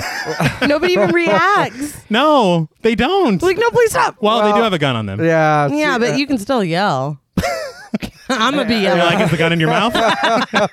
Here's the thing, though. You've just seen the same shit we did. Yes. Yeah. So for you to say that, I get you want to save your old lady. I get it. I'd probably want to go look for your sister too, and if, like a Probably. Well, I'm No, I caught that too. well. I mean, if you left and we're surrounded by demons, He's it's like first you're of all, dead. nobody told you to leave. Yeah. Well, you shouldn't have ran. We've seen some real shit tonight. Yeah, you've seen what we've seen. Yeah. No, I think she So, I mean- specifically was told not to go outside. She was. Several times. I mean, Habitual line stepper. yeah. I love you, but I don't want to die. But I don't want there was going to be more. No. We leaned in, yes. But I don't want wanna to die. Wow. If I could live. But Jake forces them outside. When Ash gives a little bit of lip, Jake knocks him in the back of the head with the shotgun. He's been whooping Ash's ass since he met him. Yeah, he has. It's like been their whole dynamic. Yeah. Yes. Ash gets up ready to answer that shit, but Jake's like, I'll blow your fucking head off. And Ash is like, you got me there. You got a bus. Yeah. So the three venture out further, the lights from the cabin piercing into the night. Very good visual. As they move, though, the trees crack and moan around them. Ash reminds him that the trail is gone, so he's like, where to? He's like, you're the captain, remember? Yeah. Rather than give any kind of direction, Jake just shouts for Bobby Joe. We then get more POV shots of the evil force making its way through the trees. Ash tries to stop him, but he gets his shit rocked with the shotgun again, and when Annie steps in to defend Ash, Jake just pushes her to the ground. Yeah. The evil force reaches them, but nothing happens. Jake calls out again for Bobby Joe, tears in his eyes, and just then, Ash lurches up, full deadite, and Annie screams. You mess with the bull. Yeah. You You get the horns. The evil spirit's like, tag me in. Yeah. This You dude's only get so many shotgun hits before I'm coming for that ass. That's it. You see, in comes the probably. I don't know. Yeah, I love you. You're everything. But if that's waiting outside, There's a line. yeah, we don't need to both die. He's like, the sun's coming up in a few hours, Yeah. I fully understand. dude. You're fine. Well, would you go out there for him, Nay? No, I think that was in our vows. But if we're in a cabin Yeah. and shit goes topsy-turvy. But Ash promptly lifts Jake above his head and sends him headfirst into a tree. I did want to point out that in this behind-the-scenes thing, they showed, because Ash, again, is wearing these contact lenses. Yeah. Dude is blind. And so underneath the camera, Sam Raimi is putting Bruce Campbell's hand on Jake's face Oh, wow. because he has no fucking idea. Yeah. But Annie rushes back to the cabin, scared out of her mind. Ash then appears in front of the cabin, surrounded by fog and red light. His eyes fully white, he points at Annie and tells her, "Join us." I feel like the makeup looks best on Ash. Yeah. I totally It agree. does. I feel like they spent a little extra time. Like, he's the coolest Deadite. I don't. Yeah. I think it's the sunken in eyes. It looks it. I don't know what it is, but I think it looks great. It Yeah. does. But he growls at her and steps forward, but she slams the door shut. Annie finds a Kandarian dagger resting on a desk and arms herself with it. And that dagger, I don't know if it's the same one, but there was a Kandarian dagger in the first film. I think it is. Yeah. It looks very close. But she creeps through the hallway with the dagger at the ready, peering into every room she passes. A door at the end of the hall begins to move on its own, so she readies the dagger. As soon as someone swings it open, she instinctively stabs them in the chest. Only thing is, the person who opened the door was Jake. Ooh. And Yeah. You know? There goes that guy. oh yeah, he flops to the floor. Yeah. Annie, remorseful, wipes the blood from her hands, but before she can really even think about what she just did, Ash appears in a window and grabs her by the face. They're like the face grabbing. Yeah. Well, I mean, like, I don't know why she felt so guilty because he did just push her down earlier. He did. I mean, I think these are even, right? Yeah, you pushed me to the ground. I stab you in- might get stabbed in the gut. And I mean, that's just the way the cookie These crumbles. are the rules, yeah. But she breaks away from Ash and pulls Jake's body inside so she can close the door. Ash runs to the door outside trying to break in, but Annie blocks it with her body, screaming the entire time. Ash's banging at the door stops, so Annie kneels down to check on Jake. She, like, uses the knife to ease herself to the ground, and Jake's like, ah! Because it's only in his fucking chest. But she apologizes. I was just like, what the fuck, Oh, dude? shit, sorry. Yeah, oh, my bad. You're still alive, man? She's like, bad knees. But he tells her to get the axe from the other room so they can kill Ash when he comes back. He asks her to pull the dagger out of him first, which that's a I no-no. don't think you're supposed to do that. You are not, but she does, and then drags him into the living room. I laughed because she really could have just ran for the axe. She didn't need to drag his ass because it's Not really. It's an undertaking. Well, she's struggling. And I he's don't gonna think he wanted to be left there. No, but I mean, You shouldn't have pushed me to the ground. And I mean, how much time does he have left, really? Yeah. No, Am I really true. gonna waste my Yeah. energy? Shouldn't have taken the knife out. I did see on that documentary that the dragging Yeah. took 17 takes to do. Oh man, leave his And- ass there. Yeah. They said that she had, I guess, injured herself like from her previous dancing career. Right. And so this was just a total pain in the ass. Oh. And you can see, like, as they're reaching the living room, she just starts screaming in his face. I'm like, that's real. That's not. But once they do get into the living room, she spies the axe and then drags Jake over by the cellar door. He tells her to check the windows because he's probably gonna boom. This is when Henrietta bursts from the cellar door, dragging Jake's body inside. That scared the shit Here's out of me. Mommy. Yeah. Just grabs him by the face. I think Yeah. I hit the ceiling. No That joke. fucking scared That's me. what it was. Scared the shit out of me. I'm not expecting that. It's mid-sentence. Yeah. But Annie tries to pull him out, but as she does, she's just showered in a fountain of Jake's blood. I feel like she didn't try that hard. Not really. She was really just holding She's his like, legs. oh man, this sucks. Yeah. It's like, really, he's going to die anyway. Most of his blood is in the hallway. Yeah.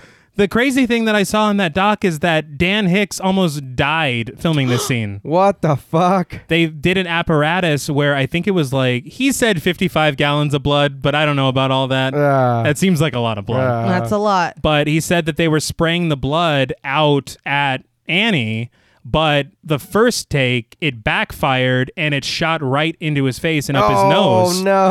Oh man. And so you see he's like upside down. Yeah. Yeah. Very easily could have drowned, but they got him out, they fixed the problem, and they're like, all right, take two. It's just like, it sounds like they had so much fun, but when something like that happens, or when Bruce Campbell's teeth are all loose, is it just Yeah. like, okay, guys, no more, like, calm down, Yeah. let's actually work. We're getting Like, a what do little too...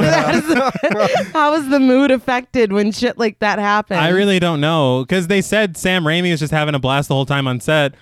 And so it's He's like, ah, you Yeah. almost drowned, bro. high-fiving fucking Rob Tappert. But covered in blood, Annie steps away from the cellar only to be grabbed by dead-eyed Ash, lifted over his head, and thrown into a wall. I'm like, is this his, like, finishing move? Yeah. His favorite thing. But as he walks over to Annie's body, he finds Linda's necklace on the ground, interestingly arranged in the shape of a skull. Yeah. Looks so cool. I'm like, who did that? I told your sister, I said, did you notice that? And she was like, wait. Because they did that in the first one, too. Yeah. Yeah. It's like we were going to use that again. Yeah. But he picks it up, and you see that he's starting to remember. He sobs loudly as the camera pulls back behind him, and when we return in front of him, Ash is back to normal. Unfortunately for him, Annie did not get that memo, and she starts going melee on him with the axe. And she's now got no blood on her, but Well, What? whatever. Yeah. I think when Ash was crying, she ran to the bathroom. Oh, okay. Right. So, Understandable. There was this a is- towel right there. yeah. One towel. But he tries to explain as she's like missing every single shot she Yeah. takes. that he's back to normal. And eventually he just grabs her and says, "That thing is gone." They chill out for a moment, and then she takes another swing at him. Yeah, well. He's like, "God damn it. I told you I was all right." And this is when he grabs her by the face, finally convincing her. And she's like, "Okay, maybe you are now, but for how long?" Fair point. Good Yeah. question. He's like, look, I don't know. Yeah. But while I'm here, don't fucking nice swing at to me. me. But Annie says that if they're going to get out of here, they need to find those pages. So Ash suggests that they go down into the cellar and face off with Henrietta. Dead-eyed Henrietta cackles at the idea. Yeah. She's like, "Fuck around, Bring find it. out." Yes. Threaten me with a good time. In the work shed, though, Ash and Annie quickly fashion a nifty little apparatus to attach the chainsaw to where Ash's right hand used to be. He's kind of begging for an infection. I don't think this is sterile at all. No. But he then uses the chainsaw to saw off the barrel of the shotgun, flipping it back into a new holster that they've made. The camera presses in on Ash, and he sums it all up in one word: groovy. And thus a legend was born. No joke. I promised myself I wasn't going to cry. But this is the most beautiful thing I've ever seen. It's incredible, man.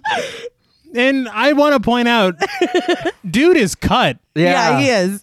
I read that he had trained with Mr. North Carolina Holy shit. Damn. because they wanted him to be like, you know, kind of a badass here. Yeah. And he trained for like hours a day just lifting weights and shit.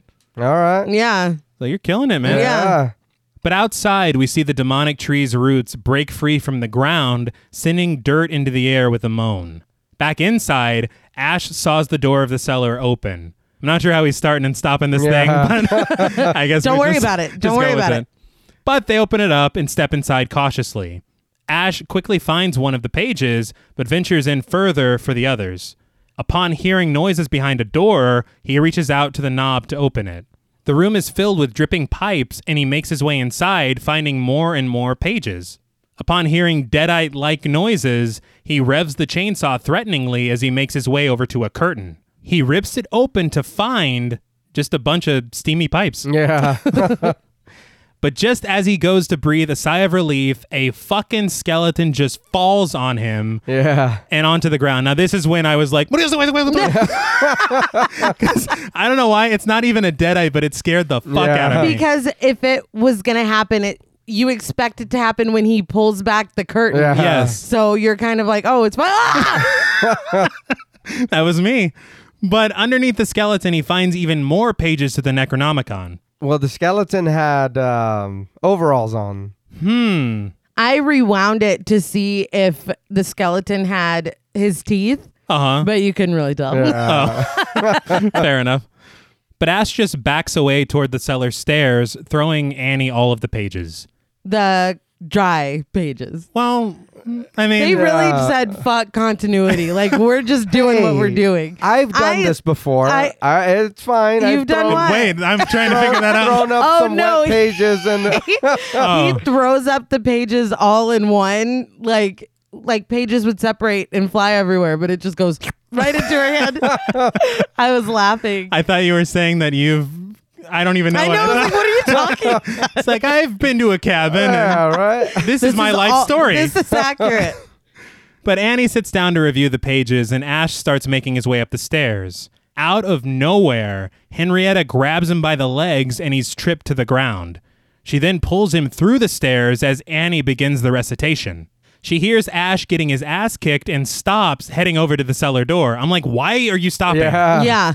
You reading is going to make her stop kicking Yeah. his ass. But Henrietta floats up, naked as shit and absolutely disgusting, grabbing Annie by the hair.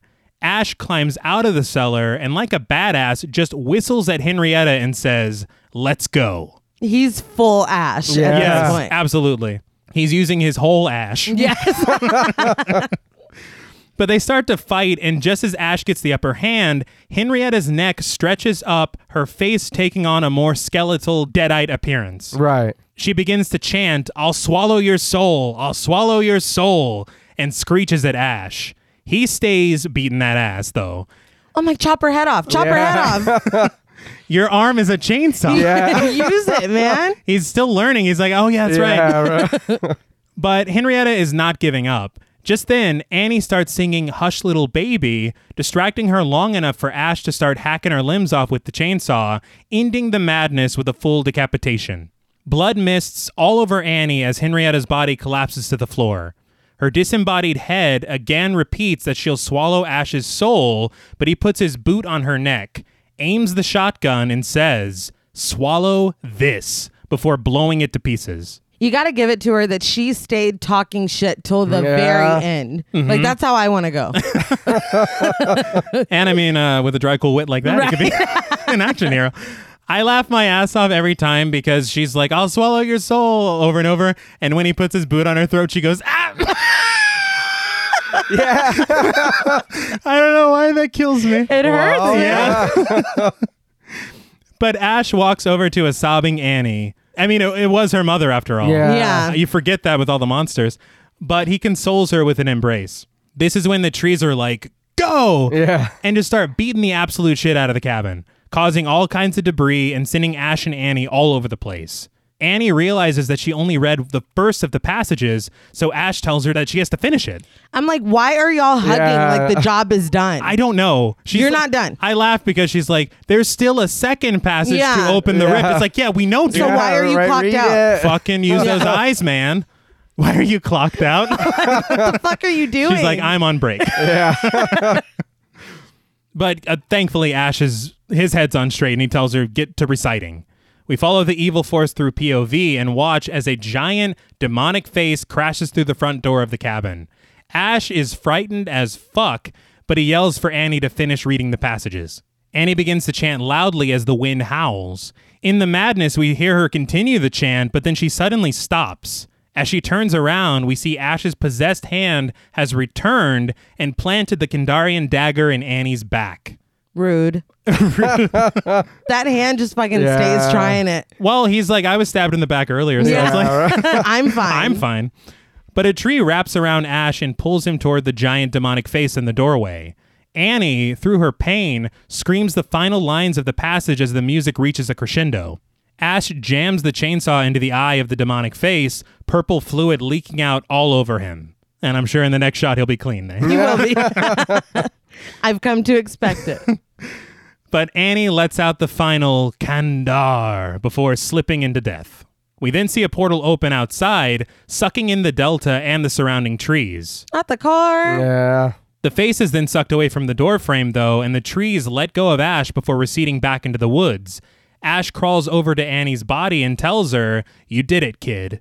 Just then, the portal pulls in the door of the cabin and starts sucking in various objects and appliances as Ash tries to crawl away. He tries to hold onto a wooden plank, but it breaks off of the countertop and he's pulled through a window. Thankfully, the plank gets caught in the window frame, keeping him from flying in. Ash is like, "For God's sake, how do you stop it?" But before he can, the plank breaks and he's sucked into the portal.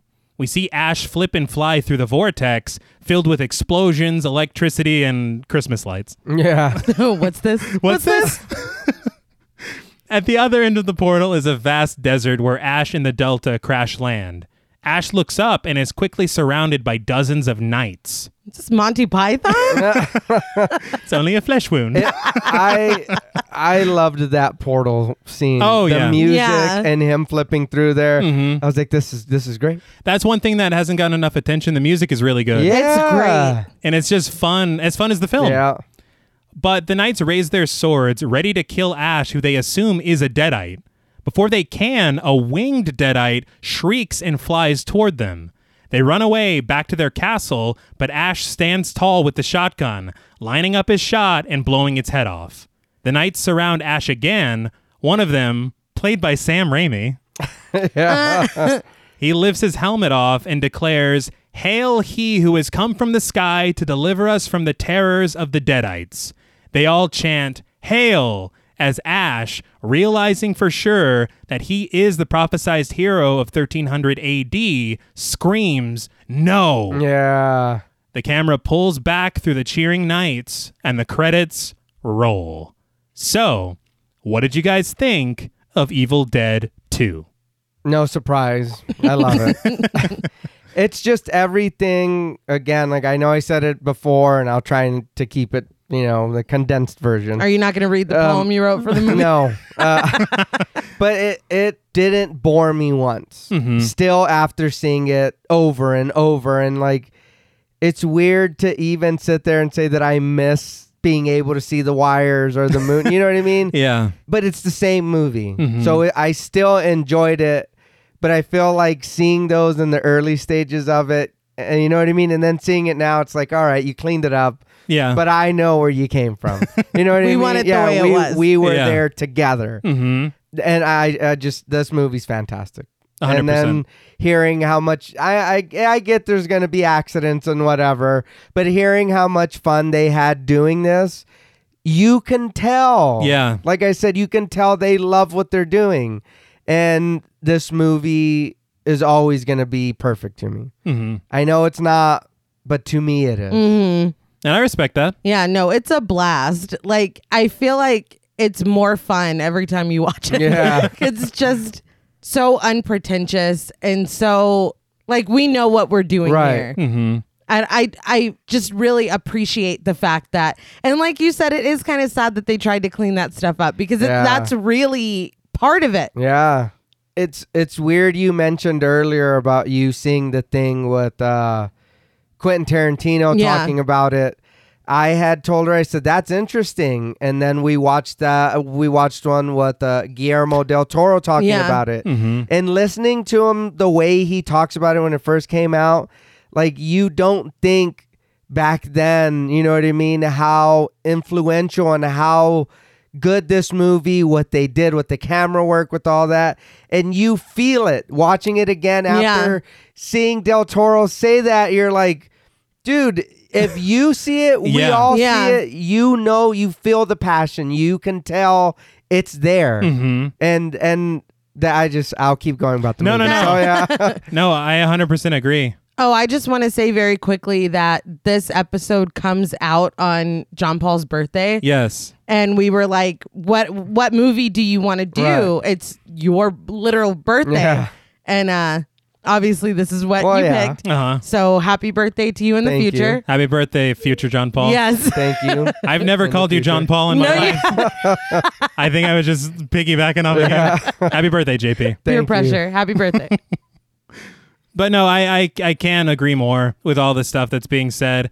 The thing is that just simply put, this movie is fun as hell. Yeah. Like, it does not take itself too seriously.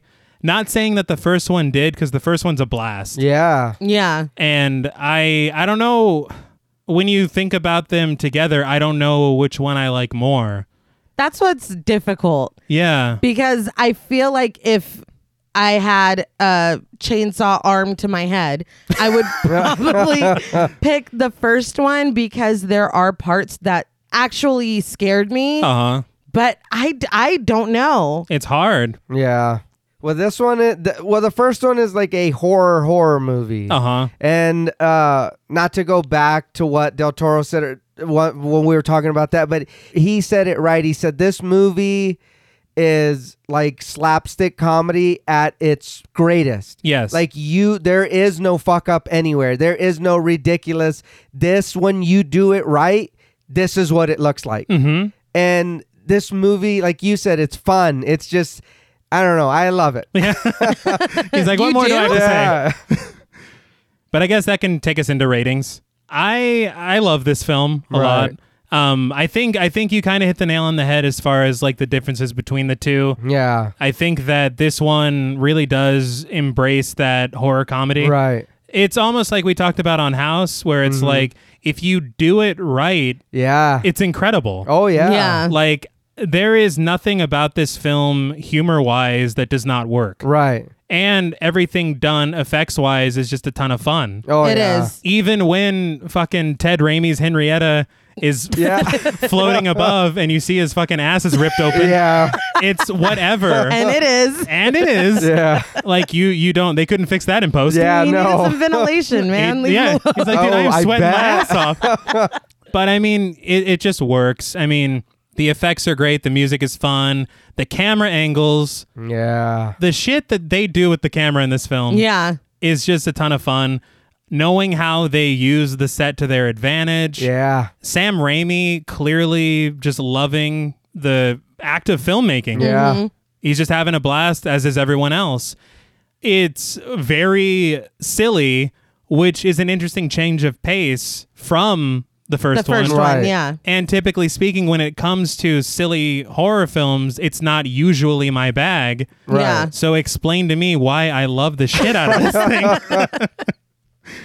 But those are all my positives. When I tried to come up with a negative, I really couldn't. Right. I mean, there's not anything about it that stands out that you're like, man, well, they probably should have blanked. Yeah. Or if they only didn't blank. Yeah, no. The only thing that's funny to me is that if you're watching the end of the film and you don't know Army of Darkness is coming, you're like, what the What the fuck? Yeah. But in keeping with what I did in the past, I want to keep these on par. And so I think what I'm going to do is revise my score for The Evil Dead, which I gave a 9, and I'm going to bump that up to a 9.5. Okay. And out of 10 fake shimps, I'm going to give Evil Dead 2 9.5 fake shimps Hey. out of Alright, 10. alright. I love the shit out of this Right. movie. Yeah. Right. And it's fun whenever you watch it. Once it starts going, it doesn't stop. Yeah. And it's a breeze. Yeah. There's nothing that lags. No. You're never No. bored. Yeah. You're never bored. Never bored. But I love it. I know JP loves it as well. But I will open the floor to you. I'll go ahead and go so that you Right. can take us home. Okay. I don't know what I could say that you didn't already say. All right. This one and the first one really are almost like, you know what? Let's go back to Prince of Darkness. All right. You've been you're ate up on Prince of I Darkness. am. I really enjoyed it. That was a great movie. Where they're mirror images of each other. Right. One really focusing on the horror aspect and one really, really leaning into that comedy. Almost a yin and yang type A yin and situation. yang. So I feel like I have to agree with you, and I can't in good conscience give it a different score than what I Right. gave the first one, if that makes sense. Uh-huh. You know what? I think, and I don't mean to speak for you, but I think we're all doubling down on our Evil Dead Yeah. score, but I gave the original a 9. And so I'm going to continue in that vein and Right. give Evil Dead 2 9 out of 10 fake shimps. All right. Because it is that it's the anti-Evil Right. Dead, Yeah. if you will. It's two sides of the same coin. Right. It's in that green vial. It's Yeah. in the green fucking vial, man. Evil Dead 2 is the slurm. All right. So I don't need to say much.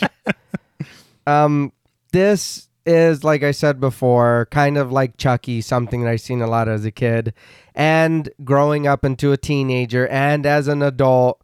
And I'll rewatch it right now and then start it over and watch it again. Right. Like to me, it's one of those things that you can't get tired of.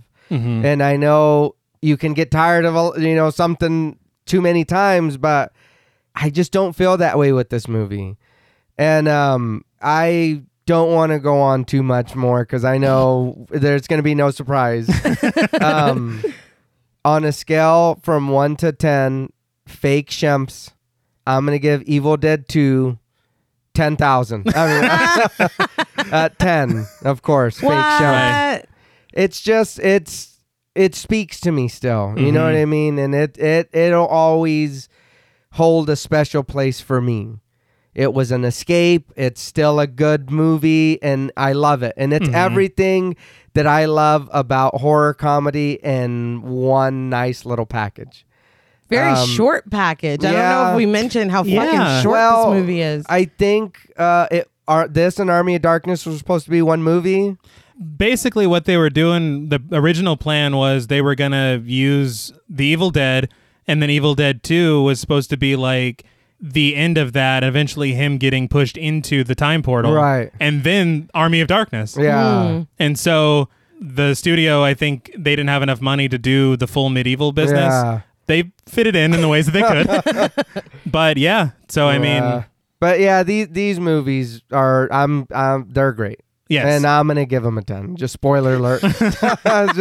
It's just what it is. I love them. And I can't, in good conscience, be like, you know what? To be real about it, it's really a this or that. No. Yeah. To be real about it, it's a fucking 10. That's what it is. That's just what it's going to be. Yeah. And I do want to say, and I think I speak for all of us here, thank you, Bruce Campbell. Yes. Thank you, Thank yes. you so much.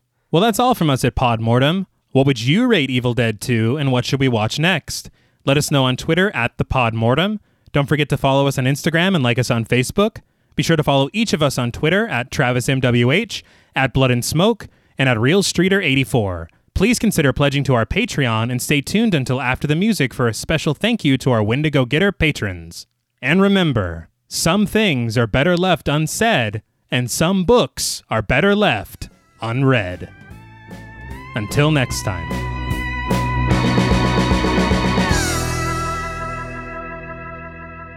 Thank you for staying tuned. We want to give a very special thank you to all of our Wendigo Getter patrons. Hey. Yeah, thank you. Yeah. Groovy. Yeah. Right? You're all real shimps to us. Yeah. Special thank you to Chris Ontiveros, Kristen Lofton, Megan Martinez, Kimberly Bass, Melanie Van Houston, Sophie Hodson, Anthony Jerome M., Jordan Nash, Kent and Allison O'Morton, Guy54, Lala Thomas, Travis and Nisa Hunter, Miguel Myers ATX, Mandy, Jennifer Perez, Pierre Lombard, Carissa, TJ Bronson, Gabrielle Trevino, Spooky Mom, Andy Teague, Applin Ontiveros, Karima Rhodes, Antonio Huerta, Kimberly Kleindienst, Will Brown, Linda, Sydney Smith, Osvaldo Soto, Jonathan Booth, and Bobby Holmes. Thank you all so much. Thank you, thank you, thank you. Yes, thank you. You are all so groovy, and we truly appreciate that you've all decided to join us. Again. Yeah, I use the same shit. That's what we're going with. Well, I mean, if they can reuse the plot of the film, I can reuse. That's fair. Until next time.